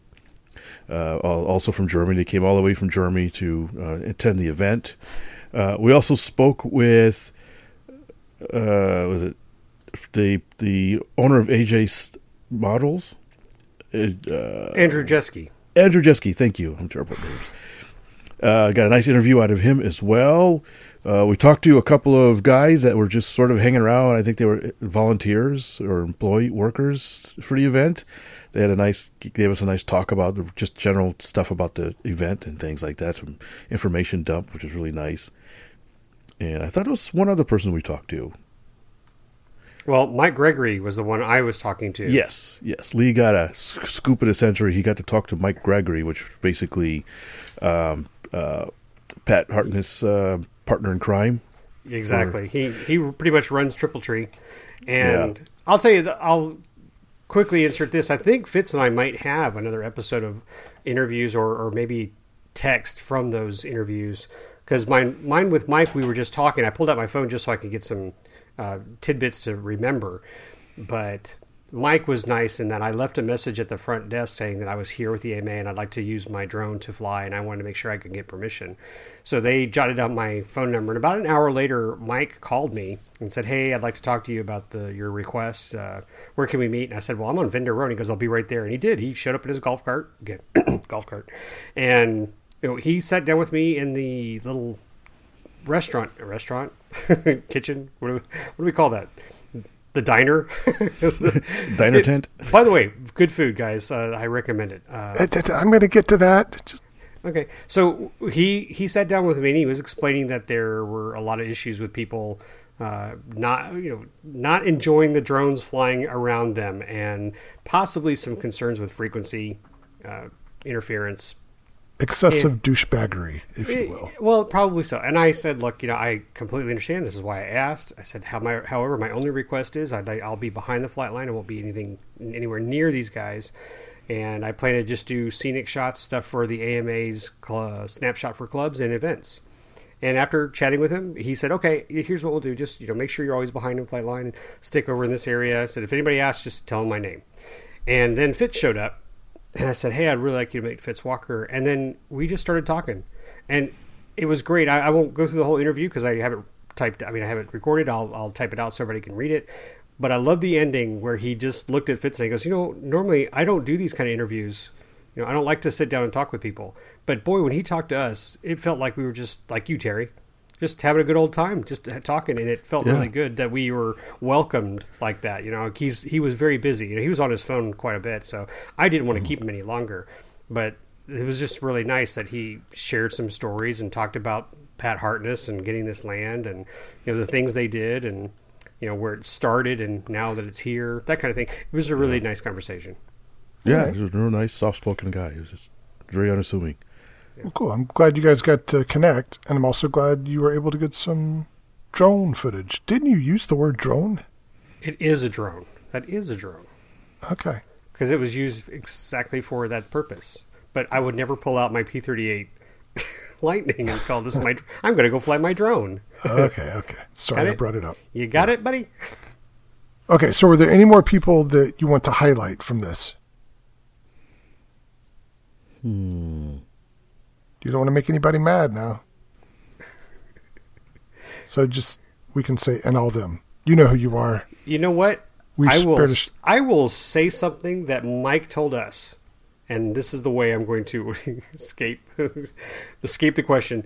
He said, I can't tell you how much it means for all the volunteers that are here. He said the volunteers are the ones who make this event happen. And that being said, I got to talk with those people at the main line who are the volunteer safety officers and who are making sure everybody's doing stuff right. Because I then ran into one of those guys when we were flying at the pond. He was out there flying, and he's been doing this for years. And he says, I like to assist, So Mike nailed it. He says, if you really want to call out people, it's everyone who goes out there to volunteer their time to make it such a fun event. And that's why it's so widely known. Gosh, I'm tongue-tied. And why you just feel like you want to go. And I know in our one of our live shows, it literally is the field of dreams of RC flying. It's just, is this heaven? No, it's Woodruff. Have I died? Yes, it is. So I would like to say that everybody we ran into was super nice. Everybody checked their mean faces and bad words at the front entrance, and gosh, there wasn't a mean person at all, was there, Fitz? We had one time somebody seemed to be slightly annoyed. Oh, which one was that? Did I do something? No. The glider incident. Oh, well, that guy was just in line waiting to fly. Is that what you're talking about? No, remember when he landed and the other guys talk about being out of fuel? Oh, that was great, because that's the same thing. The guy was mad because okay, say it, Fitz. You did it best. So throughout the event, there was this huge glider that's being aerotowed. I think it was like half scale K8. K8, yeah. Yes, we talked about half it. Scale? Is that what you just said? He told me it was a half scale ARF. I have no idea who made it. Huge. It was huge. When he told me it was half scale, I totally believed it. It was a monster. And it was being pulled up by a Horizon Hobbies FX3 Cub with a DLE 170. I got all that notes in here. And even I talked to the guy flying the Cub, and he said, I got to stay full throttle to get that thing up in the air. So it was a beautiful glider. It had spoilers in it and stuff. It was nice. And he flew it a bunch of times. And one time he came in and landed it. And at the same time, a guy was flying some sort of jet. I don't remember which one it was. It was a turbine. And basically, as soon as he landed, the guy flying the jet says, "Hey, I need to land. I'm out of fuel." And Lee and I were joking at each other. It's like, well, yeah, the glider's completely out of fuel. So, Yeah. so you got to wait your turn. But the guy, you could tell by the tone of his voice, he seemed to be slightly annoyed that the glider was on the runway while he was, Joker fuel or whatever, bingo fuel.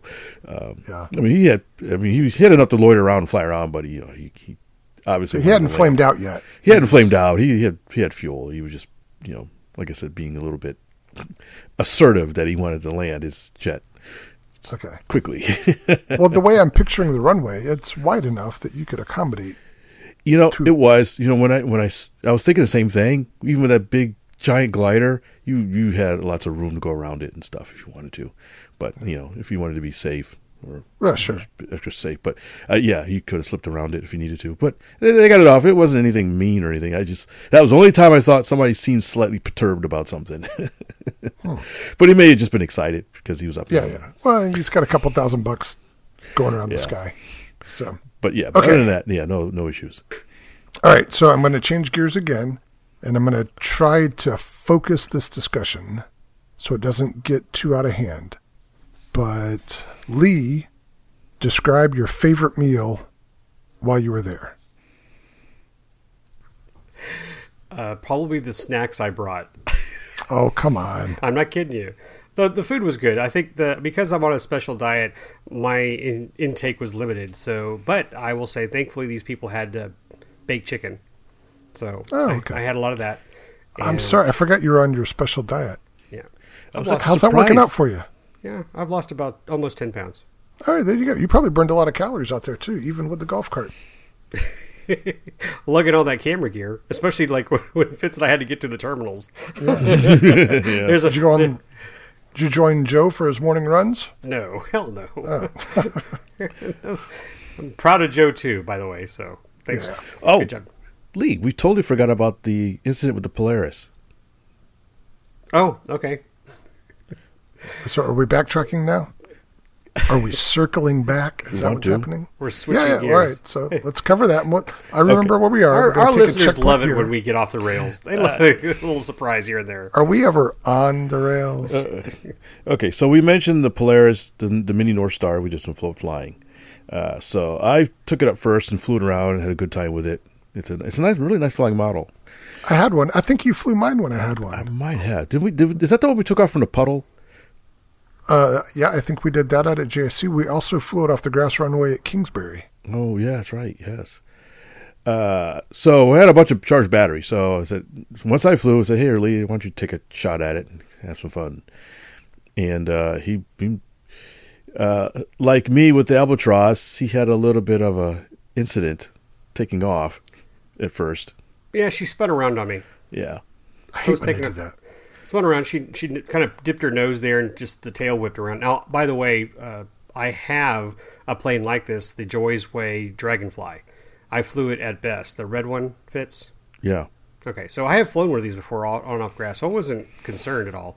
But when she took off, she spun around, and I didn't think much of it. Neither did Fitz, because I got back into the wind and I took off. And there really was no problem flying it for the first 2 or 3 laps. I'm not sure if I did a touch and go. I may have done one touch and go. But I had gotten up pretty high, and I was telling Fitz I was trimming out the plane because she felt like she was listing to one side. And so I was adding more and more trim. And then all of a sudden, she kind of flipped on me. She just did a turn. And then I'm struggling to keep it stable. And then we look, and the right aileron is straight up. It's not moving. So I have full left aileron. So now I've got spoilers going, and I'm flying elevator rudder. And at first I thought I was going to just dork it in the pond small lake.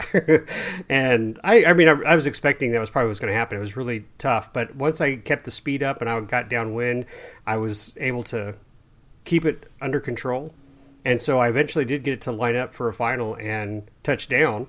And, Fitz was proud of me. He's like, "Hey, you recovered it." And I was like, "Me too. Yeah, I'm glad." But, I was moving the aileron. The right one would not work. And then all of a sudden, the motor just started going beep, beep, beep, beep, beep, beep, beep. And I had nothing. Wait, hold on a minute. You saved a plane that was flying with a locked aileron? I did. Kudos, man. That takes some, quick thinking and good thumbs. Takes some elite skills, right? Sheer luck. maybe Tom saw that, and maybe that's why he trusted me with his Twin Otter. Oh, no. Oh, yeah, I'm proud of myself, too. It was quite a handful. At one point, when it first started giving me a problem, it flew behind us. Yeah, so... Okay, that reminds me. I want to ask about another one of your videos, but not yet. That'll come after the food talk. Okay, so yeah, thank you, Fitz, for remembering that, and I'm glad we came home in one piece. And we haven't talked about Greg and Angie, his friends from South Carolina that we got to stay with. Sweetest couple. Gosh, I can't tell you so much about them. But we sat down. It's like, I think Fitz and I overdid it, but we sat Greg down on the couch when we got back and said, "Hey, we need to tell you something about the Polaris." He's looking at us like, "Okay." It starts with, "Remember the Polaris." Yeah, and he was like, "Okay," and it was like, "Okay, so the aileron's not working. We may have." He goes, "So?" He's like, "I fully expected it not to come back in one piece when I handed it to you guys." He was just so like nice about it. He goes like, I could really care less. I said, I gave you a plate I didn't care about. And then you got offended at that. No, but it was just so sweet. He was like, so anyway, we're going back to food now? Yeah. Well, since you dodged the question with your diet, I'm going to ask Fitz. But that's important. Golf cart and snacks. I wrote that down on our list. You need to bring something with you because I'll tell you, my little peanut snack mix that I had was great. Because just anytime you needed to get something, there were not a lot of vendors. There were not a lot of food vendors, rather. So you had. I wonder if that changes as the crowd builds up. It's possible because when this is funny. On Sunday there was no Chick-fil-A truck. On Monday there was a Chick-fil-A truck. But they were busy. And they were at the electric. Yeah, and thankfully they had the little chicken wraps that was on my diet. So they were at the electric area. I did not see anyone at the 3D site. So like you said, it's possible they may have more food trucks that gather around. But you were limited like the first few days for the area by the vendor row. Okay. Yeah, there was some independent mom and pop cook or whatever you want to call it. That was basically in the center of vendor row had this actually fairly large tent that they had. They had breakfast and lunch, and maybe dinner even too. But it seemed like a family-owned business, and they had some pretty good stuff there. The breakfast looked pretty good too. On the map, it showed there was supposed to be some more food down near the 3D area at the far end. So, like Lee, I think that all would start showing up the week after the first weekend. Because, like I said, a Chick-fil-A just popped up on Monday. It's like, that wasn't near this weekend. And I think I saw another food truck, too, that popped up. Well, you guys are talking about vendors. I was just assuming somebody was going to throw a burlap sack over your head and take you back to their tent and feed you. Did that not happen? Oh, Jeff offered us liquid refreshment. Yeah. And I take that back. You know what? I think he did offer us hot dogs and hamburgers, didn't he? I think he did. Yeah. And by the way, that's probably happens all the time too.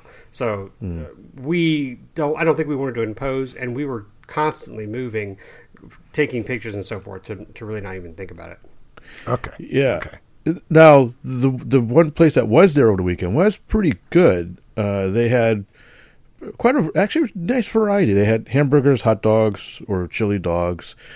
They had the baked chicken, the fried chicken. They had mashed potatoes and gravy, I think. Gumbo, chicken kebab, yeah, chicken salad. Yep.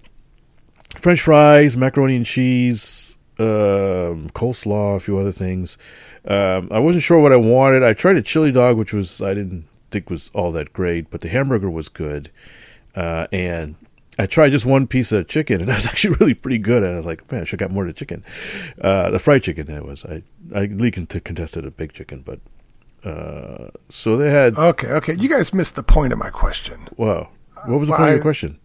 Well, it was to make a tie between meeting people and eating good food. So you're talking about vendors, which is fine, but I thought there might be another story to tell there about... No, there wasn't. Camaraderie. Okay. All right. So you had chicken. It was good. Yeah. Let's move on. Okay. There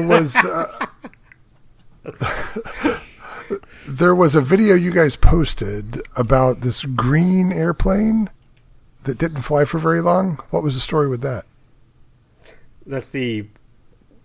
I think it was a Canard or something.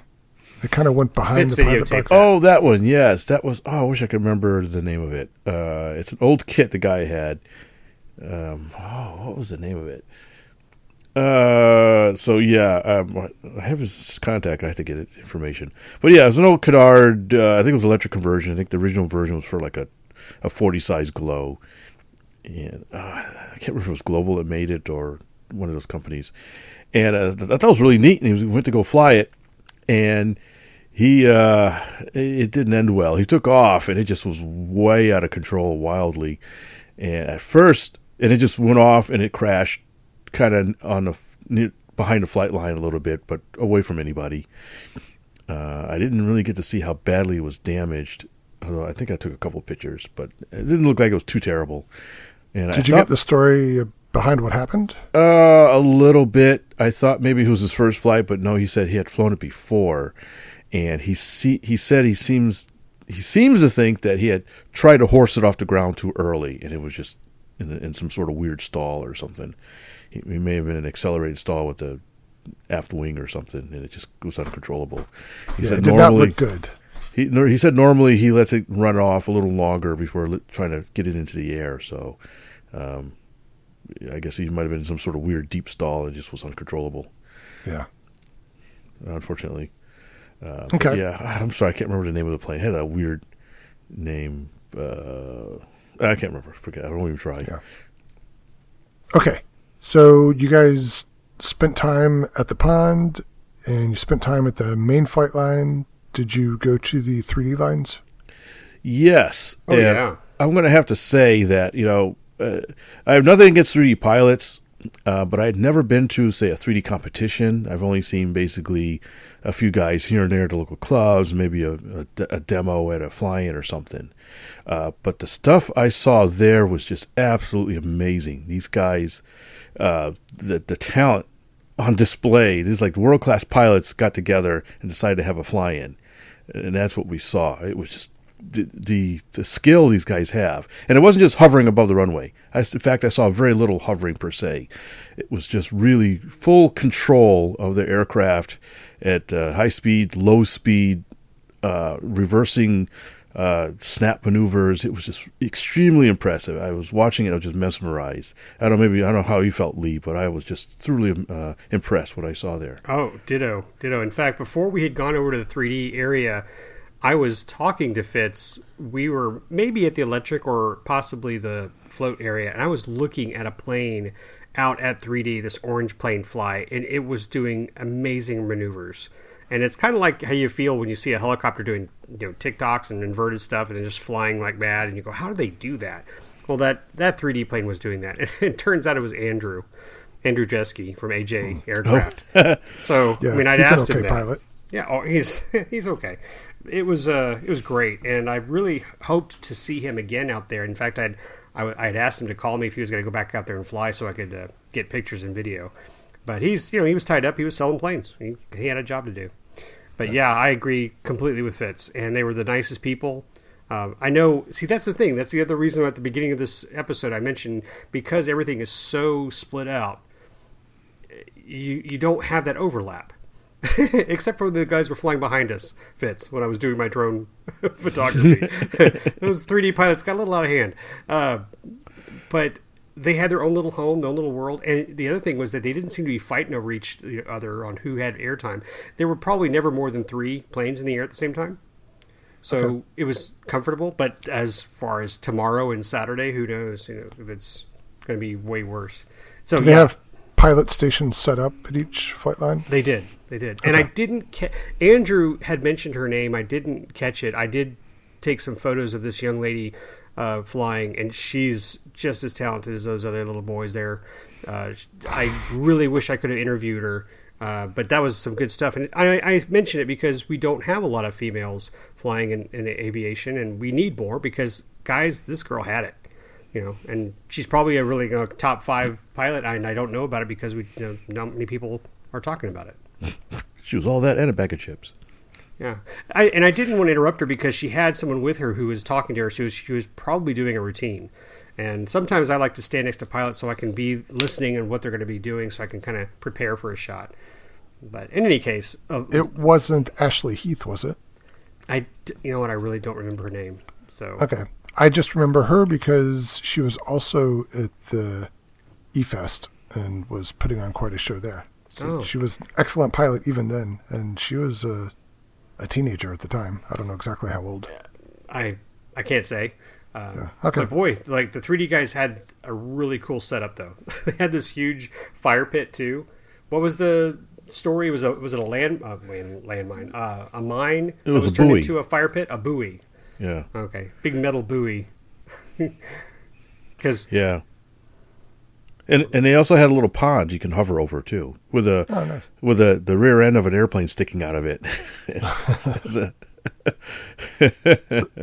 So do the crashed airplanes get Viking funerals? Not that I know of, but there were a few to crash. But yeah, this one I think was just there for just as a joke. They stuck the tail section of an giant aircraft, just sticking out of the water just for giggles. Yeah. I assumed it was a permanent resident in the lake. Okay. All right, so that was the 3D line. I presume you did not fly at the 3D line.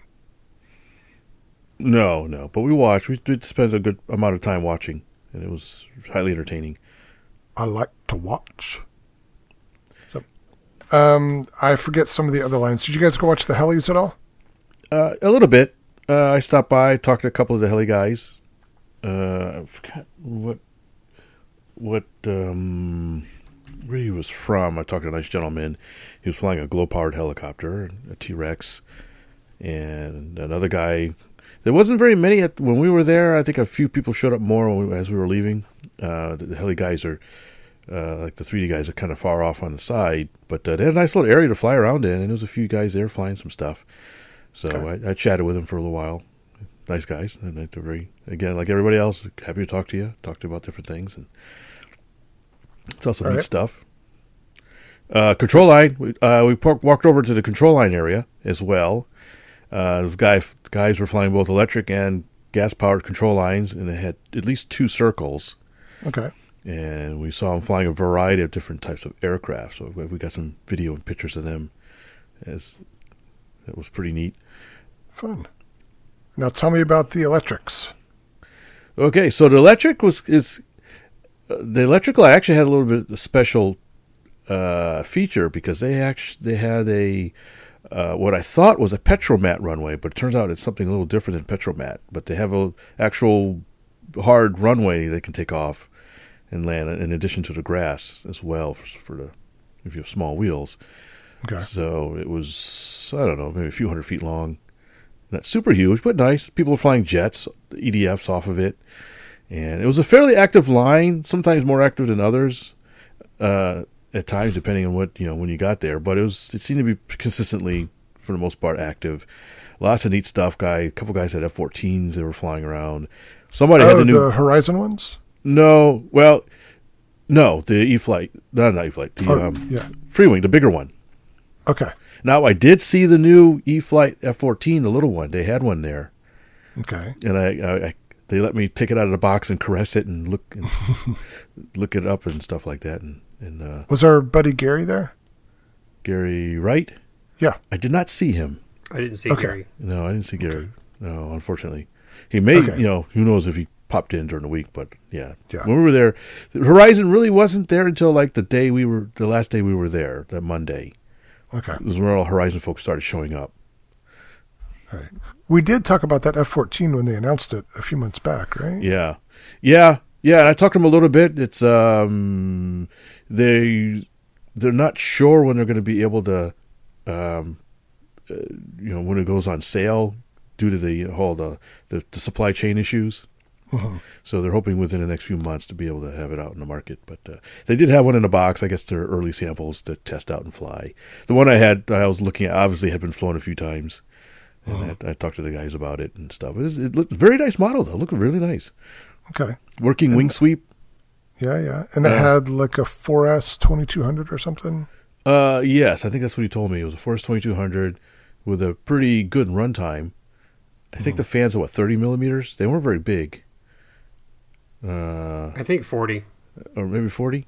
Twin 40s? Still not very big. It's not very big. It's a little model. There's a picture of me holding it. Let's see, it's got plug-in landing gear, so there's no retract. So you either hand launch it or...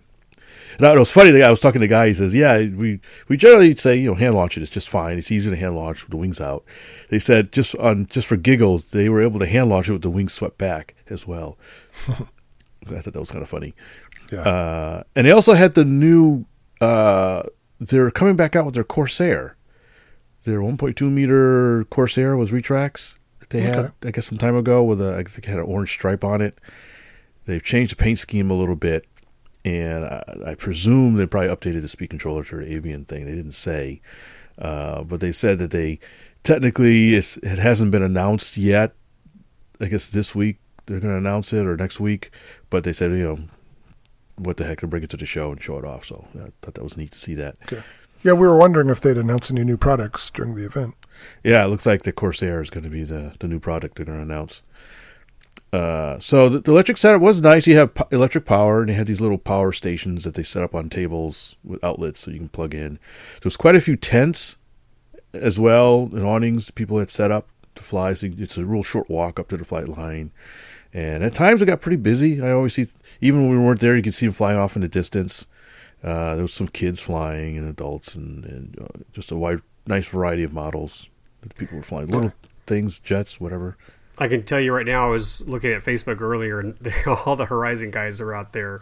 Must have been 8 of them taking over the flight line. Oh, yeah, we should mention that there was a sort of open mini hangar thing at the electric flight line. And that's where Horizon had set up. When the first couple of days it was empty, I was like, what is this thing for? And then, Horizon basically took over half of it with a whole bunch of booths and tables. And I was told Flex Innovations was going to be on the other side, but I didn't see them. Okay. So they're right there with all their electric stuff. Oh, I thought I saw a thing where Flex has their new Ultimate biplane. I assumed it was at Null, but maybe not. Maybe. They were there. They had another booth up at the main flight line with some stuff. I don't remember the biplane. It would have been a big one, a big gasser. No, I would remember that. Okay. No. But I saw a few of their planes. The guy had their RV, the big RV, is it 6, Lee? Or 8? I can't remember which one it is. On floats. They were flying around. It was really neat. Oh, I don't remember, yeah. Yeah. So if I was showing up with a slow stick, would I be okay at the electric flight line? Oh, yeah. Absolutely. Yep. Okay. No problem. We saw slow stuff. We saw fast stuff. They were mixing in pretty good. Yeah, there were UMX planes flying there. Yeah. Oh, okay. Yeah. Oh, I should note that it's interesting that they have these flagpoles that they use at the stations. So that when you're taking off, you pull up a blue flagpole, and when you're landing, you pull up a green flagpole to let people know that you're landing or taking off. He's saying flagpole. It's a PVC pipe with blue paint and green paint. Yeah, close enough. A staff. A javelin. Yeah. A lance. The staff of takeoff. Staff and the staff of landing. Stuff of flight. Stuff of Earth. So you do announce taking off, landing, that kind of stuff, but things could get noisier if you're spread out. I gotta say, I was at the main flight line. I guess it was our last day, and I was taking lots of pictures. And this guy grabbed his green stick and he just started screaming, "Landing!" And I was like ducking for cover. I thought something was about to hit me. But like anyway, a scene from Braveheart. he was exactly freedom. Yeah. Oh, somebody had the new B-2 bomber from Freewing there. Oh, it's but cool. I didn't get to see it only fly. one person? Yeah, only one it seems person. like they sold a bunch of those right in the beginning. Yeah, I was there. I got to look it over in a tent. Somebody tent had it, but I didn't see it fly. But it was kind of neat to see one in the flesh. Yeah, I'm interested to see how those fare in the sun. With it being painted black and whatever EPO foam. I wonder if they gator up. Okay. I had another question for you. What was it? I don't remember. Did you guys do any flying on the electric line? I know you had the. Oh, wait, did you fly the Sukhoi that you brought? Yes, we did. We flew that on the electric line. Okay, and flew okay. He had just set up that radio with the plane, so it wasn't the optimum setup. The elevator was a little mushy on it. And when I found a switch to increase the elevator throw, he had some sort of high gain associated with it on his AS3X, and it was really oscillating a lot. So I had to go back to the normal setting. It's a nice flying model. It's actually a really nice flying plane. Glee got to fly too a little bit, and he's got we couldn't do really full speed because it had a vibration in the nose cone or something. But fortunately, it didn't need all the power. But other than that, it flew really nice. So Lee, I think, flew it once. I flew it about 2 or 3 times. I got to tell you. So they generally require you to have a spotter. that was my question. Yes. Okay. Thanks. So they generally require you to have a spotter. You could at the electric line, you could probably get away with not having a spotter if it wasn't too busy, without too much a hassle. But you definitely need one at the main line and other stuff. And so there's a few people that I had helped out. They were real nice, and they asked me to spot for them. I said, "Yeah, sure, no problem." And I said, "Yeah, would you mind spotting for me after I spot for you?" And they're like, "Yeah, no problem." And I'll be damned if both guys, after they landed, completely forgot. Got a spot for me. At least one of the kids, after about 10 minutes or so, came back like, "Wait a minute, wasn't I supposed to spot for you?" It's like, yeah, never mind. I just flew anyways. So I thought that was funny. Yeah. But yeah, you would have liked the electric flight line. It was nice. There's plenty of space. It was wide open. Even though you're at the end of the runway, the other aircraft are pretty far away. So there wasn't any issues. And you're kind of looking at the only thing is you're looking at the control line guys, so you could fly over them pretty easily if you weren't paying too much attention. But they didn't seem to care. So Okay. So I asked a minute ago about where a slow stick would be appropriate. Let's pretend you guys took Plywood Overcast. Where would you go to fly that? That you could probably fly either at the electric line or what's the wingspan on it? 10 feet. Okay, so 120 inches. So you could fly that at the main line. Oh, do they have guidelines for where to take a certain type of plane? Well, I asked, because I asked them, I said, because at the main line, I never saw any electrics flying. Mm-hmm. And I was wondering, well, is it you just can't fly electrics, or is it a size thing or something? So I asked somebody there, and I said, hey, it may have been when we were doing it may have been Joe. I said, hey, can you fly electrics at the main line? And he said, yes, you can, as long as it's 80 inches for a monoplane or 60 inches for a biplane. So it's a giant scale rules. There you go. Okay. So it would fit that. It would fit that because we saw sport planes flying at the main line. We saw like ugly sticks and that kind of stuff flying there. As long as they were just big ones with gas engines in them, gassers. So it doesn't have to be scale. It just has to be big. Okay. And there may have been electrics there. We just didn't see it at the time when we were there. But I got to mention that a guy had. I think it was a small plane. It didn't meet the giant scale at the main line, but there was a reason. He was one of those free wing Gripens like I have. Oh, yeah. But it was a turbine conversion. He had a little 45 size turbine. So he probably could not have flown that at the electric one. It just probably would have been too hot. What, wasn't there video of that? There might have been. We might have taken some video of it. Sounds familiar. Yeah, it flew really well. It was really neat to see that he had. It was interesting because I talked to him and got some pictures. It had a 3D printed fuel tank in it. Oh, wow. Specifically made for that plane. Yeah, somebody had done it, I think, specially designed a tank to fit in there because when you go that small, there's not much room for anything. So they made some sort of. Wow, that's pretty impressive. That it's a sealed 3D printed vessel. Yeah.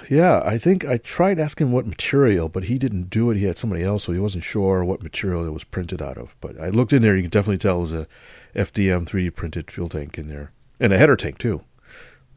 Huh, okay. How do you think the performance compared to your EDF version? Pretty close. Yeah, I think pretty close in performance and speed and stuff. Yeah, about the same, really. Okay. Maybe a little longer run times, but the only thing. Yeah. And I've seen that before. The other size planes that size. As far as electric, performance was really pretty close. Maybe a slight advantage to the turbine, especially if it ran off some fuel. But really, you got it for the sound and the extra runtime. And the smell. Yeah. And he had nice little wingtip bristles on it. So, anyways. Okay, were there any factory demos throughout the day? We didn't see any, but I understand there was going to be some throughout the week. Okay. Somebody told me that the factory demos were around midweek. Okay. I would imagine there's some pretty good stuff for that. Now, we did Joe Vermillion flew some of his Balsa USA planes, I guess, semi-factory demo. Yeah. He had don't they do a dawn patrol kind of thing? They had a dawn patrol, yes. We didn't see that. It was really early in the mist. But he had this really beautiful Albatross that was just, it flew great and it looked fantastic. That's the one that Lee mentioned he was having issues with? Yeah. I don't know. It's issues. I think it was just he had to get it set up and put it together and stuff. So he was just sort of just getting all his ducks in a row to get it flying. But once he flew it, we were there when he flew it. Lee has a full video of the flight, and it flew really nice. It's this Lee guy you talk about, is he the one that used to be on the show? Yeah, what happened? Lee, you there? You guys have been talking. I'm listening. I didn't want to interrupt. I was just nodding with Fitz. Well, I can hear you nodding. yes. So it was Okay. Semi-factory demo, I guess. All right, so we've been recording for a while. It's getting late. I got more questions. I'm going to try to be quick. So, your most what? Oh, go ahead. See, you asked me where I was. Fitz has done like 3 times in a row. Oh, that reminds me. Well, I think if you're going to say what I think I'm going to say, it'll lead into my next statement anyway. So go ahead, Terry. I was going to ask what the most noteworthy model you saw was. Bingo! All right. So yes. I think Fitz and I might have the same one. I'm not sure. Yeah. This is not the most noteworthy, but I think it's interesting because I mentioned I talked to Mr. Dietz from Carf Models, and we know him for Warbirds and 3D, but he had a new model there, a half-scale Flybaby. Oh, I saw pictures of that. And it had a 4-cylinder, I forgot the size, 200-something cc engine. And what was remarkable about that is, if you looked at it, you wouldn't know that it was fiberglass. Oh. He had a technique, a process, he talks about it a little bit in the interview, where he simulates the fabric covering in fiberglass, in molds. So it's got molded body, molded wings, but it doesn't look like fiberglass. It looks like fabric covering and ribs and stuff. That's impressive to do, but did he have a particular reason for doing it? I think just ease of manufacturing, I think. Okay. So that's going to be a kit? It is. It's for sale. I looked up on the website and they show it on there, and they show it some of the molds they use. It's really nice. It's huge, and it flew great slow, and he was able to fly a little bit fast. And I walked up to it, and if he hadn't have told me it was fiberglass, I would have sworn that it was fabric covered. Oh, that's It was interesting. pretty amazing. And he said he just wanted something a little different, and he wanted something low key, and well, not low key, it's half scale, but it's something something a little more how do you say, gentile than his fire breathing models that he normally sells. But Okay. anyways, I wonder how they get all that giant stuff over the Atlantic. that's a good question. Crates. Now we saw a whole bunch of crates and stuff in one of the hangars. Maybe that's it. Maybe they So, ship them over in crates. Yeah, wood crates and boxes and stuff. And there was a hangar that just had model stuff in it. It was really neat, and it had tables for building. And there was some crates with that. People had ordered stuff and whatnot, and factories that they could pile in there. So I guess that's how shipping company, and there you go. All right, cool. All right, Lee, was that the same that you would have picked? Negative. That wasn't my All pick. right. I was just that was a noteworthy Oh, It's jeez. honorable, All right. honorable mention. honorable Well, mention. Let's let Lee do his, and Lee- then we'll come back to you. Okay. So I'm trying to think if we saw them fly first. We had seen one of them fly, and it had smoke on it. But I came across these 2 planes, and during the AMA live show with Joe Vermillion, we were acknowledging these planes that look like Ryan aircraft, but they're not Ryan models. In fact, they're completely scratch built. This gentleman by the name of Chuck Gratner built these from scratch out of vintage aircraft designs that he looked up, and he calls them Rileys, Rileys. Oh, I know what you're talking about. And he had 2 of them there. I think they were numbers 12 and 13. He had built all these. One of the safety officers there, that he had one of them. It was one of, he either bought it from him or it was gifted to him, whatever. But man, that thing was beautiful. You just look at it, you wonder how in the heck he made those cowls and the wheel pants. And it's a labor of love, as he said. And so I have an interview with him that I'll probably piece together when I share the photos of this plane in the air. But that was just beautiful. There were lots of great planes there, but this thing right there, it draws your attention. Yeah, it's like the quintessential golden era low wing monoplane. That's exactly. He actually used Golden Era as his comment about just going through all the planes and just coming up with his own. So if you look at the cowl, it's got an R on it, so that's why you kind of think Ryan, but he he just made it Riley. But they're both wonderful. They're both model kits. And the yellow one, when it flies with smoke on, is gorgeous. Okay, excellent choice. All right, Fitz, back to you. The real one this time. I 100% agree with Lee. That's my pick as well. Okay. Those were works of art that happened to fly. How many of them were there? There were two that I saw. Yeah. They were slightly different. One had a twin cylinder, and the other one had a 5-cylinder radial. I think. Yeah. Something like that. Yeah. But they're very similar, but the cowls were different. And I think the color scheme was different, right? But they were absolutely beautiful. They catch the eye. They were big and shiny and sparkly, and looked like they flew really well. Okay. In I assume fact, you have pictures and video? I think now that we've recorded this, I'm going to change the cover photo to be one of these, and then people will just have to, listen more on our podcast. Okay. So that answers the question. You have pictures. Is there a video of one of them flying? I didn't do video. I did. Oh, okay. Good. I have it, I think. I'm pretty sure I have video of it. Yeah, I was too busy just enjoying it with my camera. Trying so hard to take a really slow shutter so I could get everything, moving. So I think I have a good one here. All right, so this might be my last question, or at least the last topic. Were there for sale things? Yeah. Yeah, there was actually quite a.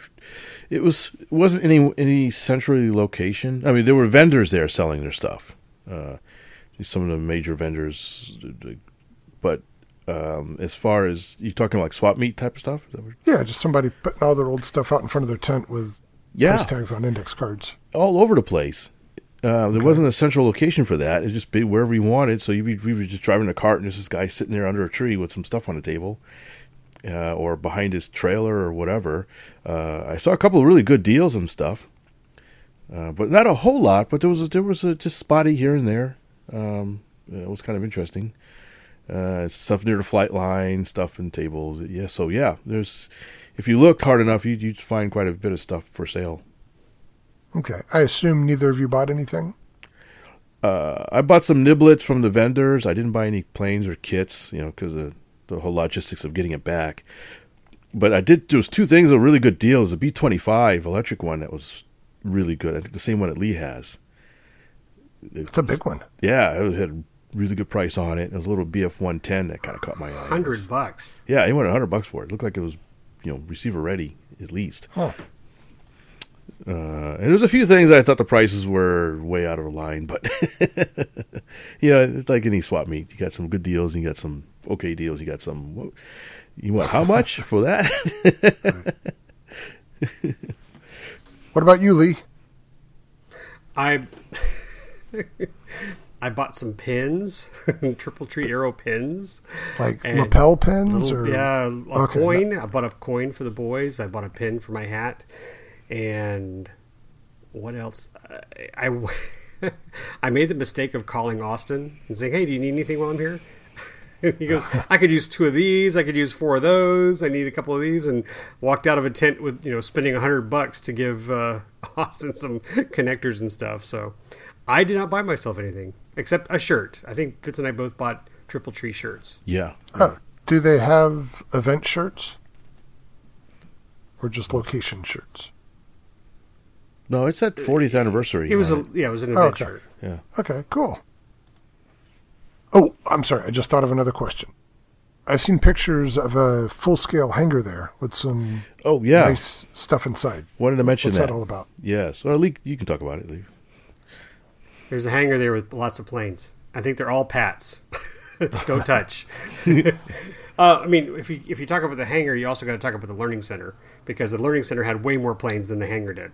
Yeah, but the hangar had full scale. Yeah, full scale. So there's a P-51, 2 Stearmans. I need to go through my pictures to go through. Ultralight, and what was the other thing? There's a whole handful. Some sort of civilian plane. I forgot what it was. What do you think about 10 planes in there? Yeah, that's pretty close. Yeah. Yeah. Lots of photos. I took a whole bunch of pictures. I thought I shared them. Go check the AMA page. see if I shared them there. But yeah, that was neat. A nice little, the hangar door was open. People were just walking through, enjoying the show. But I think Fitz and I were really impressed with the education building, with all the acrobatic control line models that were hanging on the wall. And oh, somebody asked how those are attached. I could not. I read that, and I can't tell you how they were. I don't think I looked that hard or close. Command strips. Somebody just licked them and stuck them to the wall. Yeah. Your turn, Fitz. But yeah, Static. the education center Rubbing was the head. pretty nice. It was a little bit, you almost missed it because it was behind another hangar.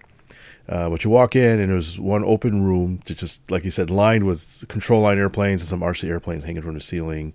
A bunch of chairs. You could tell that it was a nice place for demonstration and presentation. There's a speaker and audio setup and that kind of stuff.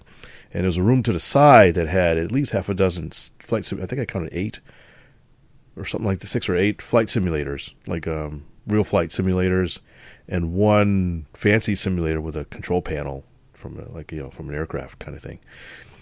So you can go in. There was a couple of guys in there flying simulators, and it was just open to walk around. There apparently were some models there that were used for flight training, some E-flight stuff, I think.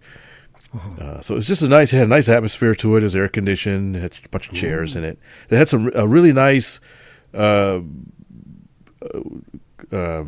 model of a Jenny, and what was the other one there? The Ryan NYP uncovered. Okay. I think just Spirit a of static. St. Louis.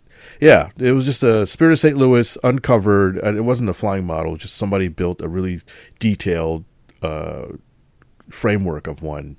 I guess they can show people how airplanes work and kind of give a history lesson. But it was just really neat. And so there was at least 3 hangars. Was another hangar I'm missing? No, I guess that was it. Okay. So, yeah. So the educational center was pretty nice. And it had plaques on the walls, all kinds of memorabilia. Just a nice place to sit and relax. All right. Cool. And warm up. We didn't talk about the temperatures. Oh, yeah. The first day was really nice, but when we came in Sunday morning, it was cold. Pretty cold in the morning. You boys weren't prepared for that? No. I wasn't. I was in shorts and a short sleeve, and I was freezing my butt off. Yeah, it was a little overcast on Sunday morning, so that didn't help. But Didn't they have like sweatshirts in the gift shop or something? We asked. I even called Joe and asked if he had any. He goes, "Nope." not much of a gift shop. Sorry, sucker. I guess you mentioned So- the weather was it was threatening a couple times, but for the most part, it was actually really nice. Okay. I think it rained on us for like 5 minutes once, and then it passed real quickly and got sunny again. It was real nice. Yeah, there have been years where it was a rain out. So I'm glad you didn't have to deal with that. All right, so I'm out of questions about the event. And from what I understand, you guys returned in pretty much the opposite of the way you got there. Yep. Okay. Yeah, we hopped back into the banana mobile and high speeded it back to my friend Greg's place, and he cooked us some food, and we had a really good conversation with him, and it was really great to catch up with an old friend, and I'm sure Lee found him highly entertaining as well. Oh, the sweetest people, though. It was great. And then he and I talked guns. Yeah. I think Fitz was going, "What the heck is going on here?" Yeah, especially when he showed you that one, he like disassembled it in like 2 seconds. Well, yeah, because I have one. He and I have the same shotgun. But the other thing you didn't mention was going through his little shack and bringing home a little something. Oh yeah. He was trying to clear up some space in his workshop, and I was supposed to take home more than I actually ended up taking home. We tried to package up a plane and a couple of planes in a big box, but we couldn't get the box in the car. Oh, no. So I was like, okay, well, maybe I'll just send you a label and you can ship it. But I did come back with one of those UMX ASK-21s gliders. Oh, nice. I've got one of those. I haven't flown yet. Yeah, well, now I have one too. Is it pretty new? He's had it for quite a while, but I don't think he flew it all that much. It's in really good shape. It's in the original box. Okay. Oh, that's good. Those apparently are pretty rare and kind of valuable as UMX planes go. Huh. but I was always thinking that would be a great one to retrofit with the solenoid tow release that I put in my micro Waco gliders. I don't know if you remember the whole story. Well, it has a tow release already in it. It has a mechanical one. Yeah. I wanted to try it with that, and you could probably tow it behind a timber, UMX timber. So anyway, that's what I intend to do with it. I guess it would. Yeah, we need to aero tow it with something. Yeah. So. Okay. Well, congratulations. Yeah, thanks. It's aero tow it with plywood overcast. No. There you go. All right. So what are you going to share what you were going to bring back but didn't? Or is that for later? It was a couple just odd, nothing special. It was, he had an old, very old Chaos. Nice. Glow powered Chaos. He just didn't want to fly, get rid of it, and he was just give it to me. He said, "Here, you want it?" I'm like, yeah, okay. And he had another thing he had kind of was neat was a old Gillows mosquito kit, which is, that one was also very rare. Like de Havilland mosquito. De Havilland mosquito, yeah, whatever, 27-inch wingspan or whatever. And I actually really like that, but I wasn't able to squeeze it in. So, in the fullness of time, I seem to recall, like last time you visited him, you came home with aircraft. Yeah, yeah, I did. Okay. He doesn't fly as much as he used to, and he had acquired a bunch of stuff in his shop, so he's trying to clear some space. He's not getting out. He's still got a bunch of planes. He just was. We do that all the time. We trade planes. Last time I went to visit him, I gave him a plane. So okay. So why didn't he join you at the event? Well, it's Mother's Day weekend, so he was pretty busy with his family. So I invited him, and he said he'd try, but he just got busy. Gotcha. Okay, so let's try to wrap things up. Now that you have this event behind you, what do you wish you had done differently, or how are you going to change things next time you go? First line, bring warm clothes. Second, go. We should talk about how Jeff Arsenault stays up there. That has got to be the plan next year. Oh yeah. That's your aspect, Lee. You take the. Oh, okay. I was handling it to you. So he had mentioned how they've been camping up there. They rent an RV. I think he said $1,700 for the week. That is delivered and prepped there at Triple Tree. So they get there, either fly or drive. They park their vehicle there, and then they have the RV already waiting for them. And when they're done, they just leave because part of the fee is for them, the RV dealer or rental place, to come pick it up and clean it. Yep, that's the way to do it right there. And I'm like, holy smokes. Now, I know of this because it's been done at AirVenture. Mm-hmm. So there's a company that I know we work with that does it. So I'm not planning on doing that at AirVenture this year. But that is it. That's got to be how you do it. So we'll have to drive, bring our trailer. Either we drive together or bring two trailers. More the merrier. Stuff it full of airplanes and just camp there right at the flight line. And he said it was a large RV too. It wasn't a little. Yeah, it was like over 30 feet long. He said 37 foot. Oh wow! Yeah, you split that among a few people, and it's not so bad. Oh yeah, cost wise. Yeah. So, but here's the tough question though, Fitz. Where do you park it? Wherever you can. Well, I mean, you can reserve it. I mean, I think they said they've been reserving a spot, but where would you want to be? That's the question I have for you. That's a good where question. would you want that RV to be? Would you keep it at the... You can move around, right? You could try the electric line this year, 3D line next year. Well, yeah, you could do that. So where would be the first year? Trying to get an answer.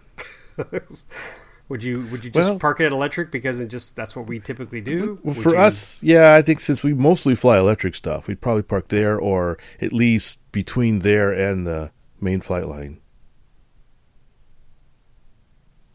Okay, was my first thought. Now, a lot of people had tents and they just plopped their airplanes down there and just left them. So, you could conceivably have two sets of tents and just, stack one plane, the big stuff near the main flight line, and electric stuff down on the other one. I gotcha. Yeah. But, yeah. I'd probably bias it towards electric. Just me, of course. Yeah. What about you, Lee? Where would you want to be? I think electric would be the right place. It's kind of in the middle, between the two. It's an easy walk up to the pond. Okay. Small lake, whatever we're calling it. And, golf cart. Golf cart. Or a moped or something. Put a bicycle in a trailer. All right, so I'm just spitballing here. You got $1,800 a week for the RV, and then what'd you say, like $90 a day for the golf cart? It'll probably be 90 by next year. So, so that's another 600. Okay, it's adding up, but whatever. But it's like a spa treatment. It's just where you go. It's like those people that go to every baseball field in America because they have to do it. Yeah, and I'm sure that's not cheap. Yeah, but I've met those people. You don't want to put a price tag on everything. It's about the experience.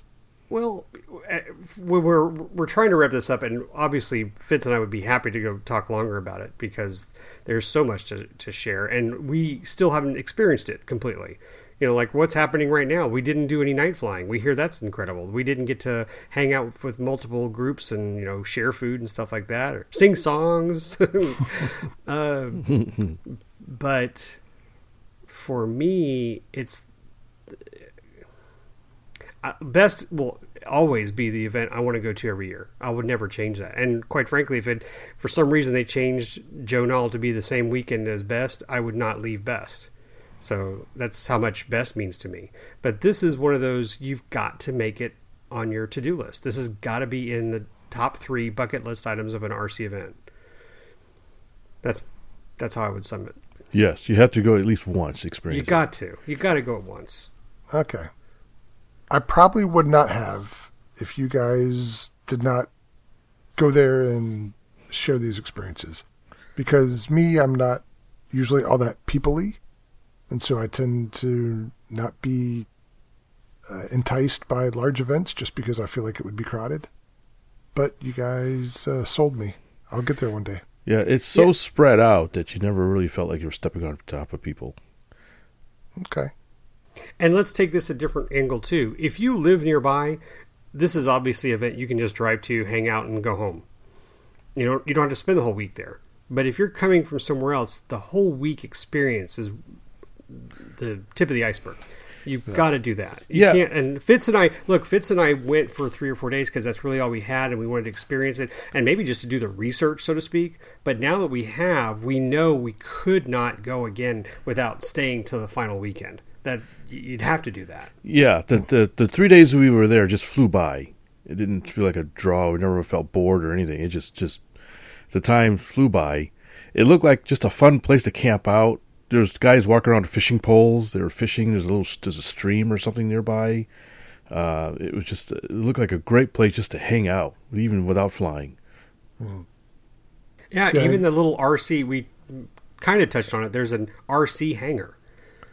I posted photos. Again, there's some photos out there on the AMA's page, but you saw people working on airplanes. So if you're like nervous about bringing stuff out there to fly and what happens if it breaks, someone's going to have what you need. Yeah. They're just, and I'm going to go back to the whole trailer thing. My God, Fitz and I had so much fun, looking at everybody's trailers and go, oh, well, I like that feature. I don't like this. Yeah, gawking. This is what you got to do. I mean, there's so many great ideas. And in fact, I spent 10, 15 minutes with that one guy who had, his other trailer was stolen. So he had this one for a couple of years, and, he was showing us his setup.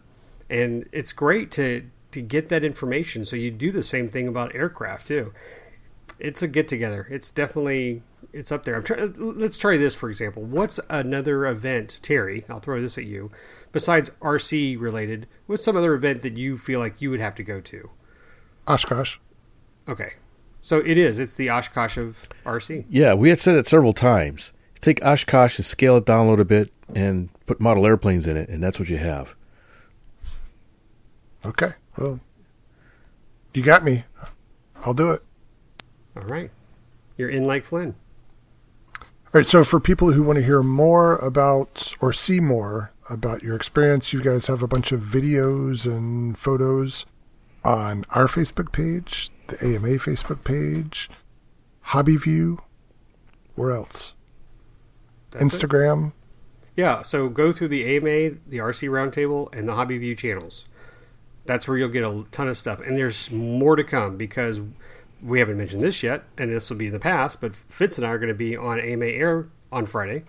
To say all of this over again? And we'll be doing a lot of this all over again. I'm sure our producer Dylan is going to be going, guys, we are like at the hour and a half mark, and we haven't even touched upon the AMA Nats. That to be the Cliff Notes version. Yeah, and Chris Wolf is with us, by the way, too. So is he? Okay. You know, yeah, so He'll be playing the part of me exactly because I can't be on the show. We'll have a rehearsal, and Fitz and I will take the top 5 items from this conversation and just mention those. Yeah. I'm not even sure where I was heading with that, but my point is, we'll be talking again. So I'll be posting some photos that I'm hoping to go through by DSLR. I told Fitz, and Fitz freaked out. I took over 3,000 photos that I have to edit through. And the good news is there's some I rapid shot because some of these planes were just flying so fast. So I'm only looking for 1 or 2 of those. Yeah. But I'll be sharing those on AMA Air, so that's another place you can go look. Okay. So for the stuff that you posted on the Roundtable and AMA accounts, is it unique to each account? There were a couple. Okay. So there's some overlap, some unique. Yeah, make sure you subscribe to the RC Roundtable Instagram page, because I know I posted some stuff there, and definitely our Facebook. But guess what? We did that live show on YouTube. Right. Hey, we have picked up a few new Facebook followers since you guys did that stuff, so I think a lot of people watched it. Oh, well, let me just touch on this, because this just really surprised the heck out of us. But we did Joe Vermillion's flight of his Albatross, and we did that live, and that thing took off. We've had, over 30,000 views? In less than a week? Yeah. Yeah, It's been shared over 50 times. Wow. Wow. That was Facebook, by the way. I'm sorry. That was a live Facebook show. But yeah, gee willikers. That's good for an RC video. Oh yeah. Yeah. I mean, it was just Joe flying his Albatross. So I'm looking at it right now. So 91 shares, 82,000 people reached. Wow. Is that viral? Well, I mean, for us, Yeah. It's all relative. yeah. So, but wait till them checks start rolling in, boys. let's give a nod to Joe Vermillion. He shared it with Balsa USA, and a lot of customers of Balsa USA shared it from there. So, thank you. That's good. Yeah. So He's check good out all the people. other stuff. Joe is good people. So, all right. Is there anything else? We're Hey, Fitz, this is embarrassing. Our live show with just you, 668 people reached. give it time. Joe Give it flying time. the Albatross, 82,000 people reached. Oh, Joe, well. Joe is the difference there, I guess. Yeah, I guess. He is handsome. We had fun. If y'all didn't get that by now, if you're still with us, then yes, we did have fun. Yeah, I guess we can summarize that as that we had a fantastic time. We didn't really know what to expect when we went there. We know it was a good event, but you really, until you go there and just see how totally encompassing the event is, you have a whole new respect for why people go there. We met one guy, he said he's been going there for 30 years. So that's saying something. Yeah, and Joe had been going there before it had moved to Triple Tree. Because, as he said, it was in Pat's backyard. Yeah, well, hell of a backyard, but... And Yeah. another thing I'd like to point out is Fitz and I didn't do a lot of flying. So this really was more of a research trip. So I'm looking forward to the plan where we sit down and go, what are we bringing? What are we flying? Bring our chairs, sit down there and hang out with a lot of other people and get all this going back and forth with the golf cart, trying to take pictures of this event and then this event. We'll really have time to sit there and enjoy the flying aspect this time. I'm not regretting what we did because it was perfect way to get a good feel for the whole facility. But definitely the next time is going to be the flying trip. Well, all right. Is that next year, or have you decided yet? I'd love it for it to be next year. Okay. Can you make it, Terry? I don't know. Ask me in 6 months. Right. I still won't know, but Yeah, I can put you off again. think the next time all three of us should be there. I would love that. Yeah. So When let's that make it happens, happen who one way or knows? another. Yeah. We're not getting any younger. I tell you, Sonny. All right, speaking of not getting any younger, take us out of here. All right. It sounds like somebody's going to turn into a pumpkin. Yeah, it's late, man. All right. Well, there you have it, folks. That was the Lee and Fitz's adventures in South Carolina at Triple Tree Aerodrome, a.k.a. Joe Nall. As he said before, check out our social media, Facebook and YouTube and whatnot. Instagram. Instagram. I don't know. That's Lee's stuff. I think it's Fitz's nap time now. Lots of pictures. Like I said, Lee has 3,000 pictures to go through, so hopefully he won't be posting 3,000, but he'll pick the best 2,000 of them. Well, I did put the Riley photo up while we were talking, so it's already up on our Facebook page. Man, that was quick. I'm sure people will be talking about it, and we'll be mentioning it. And bloody hell, I got to get working on a video too myself. So, anyways, thanks to everybody who came up to us and said hello, to all the people we met. We met a lot of great people, had a great time, great travels, great friends. And thank you, everybody, for listening to us blab on about that for 2 hours. And we will see you on the next show. You got any last things to say, Lee, Terry? I will say, Fitz, you are a great traveling buddy. So thank you for working with me together, doing all that stuff together, and you didn't kill me. So I appreciate that. No problem. The pleasure was all mine. And on that note, we'll see you next time.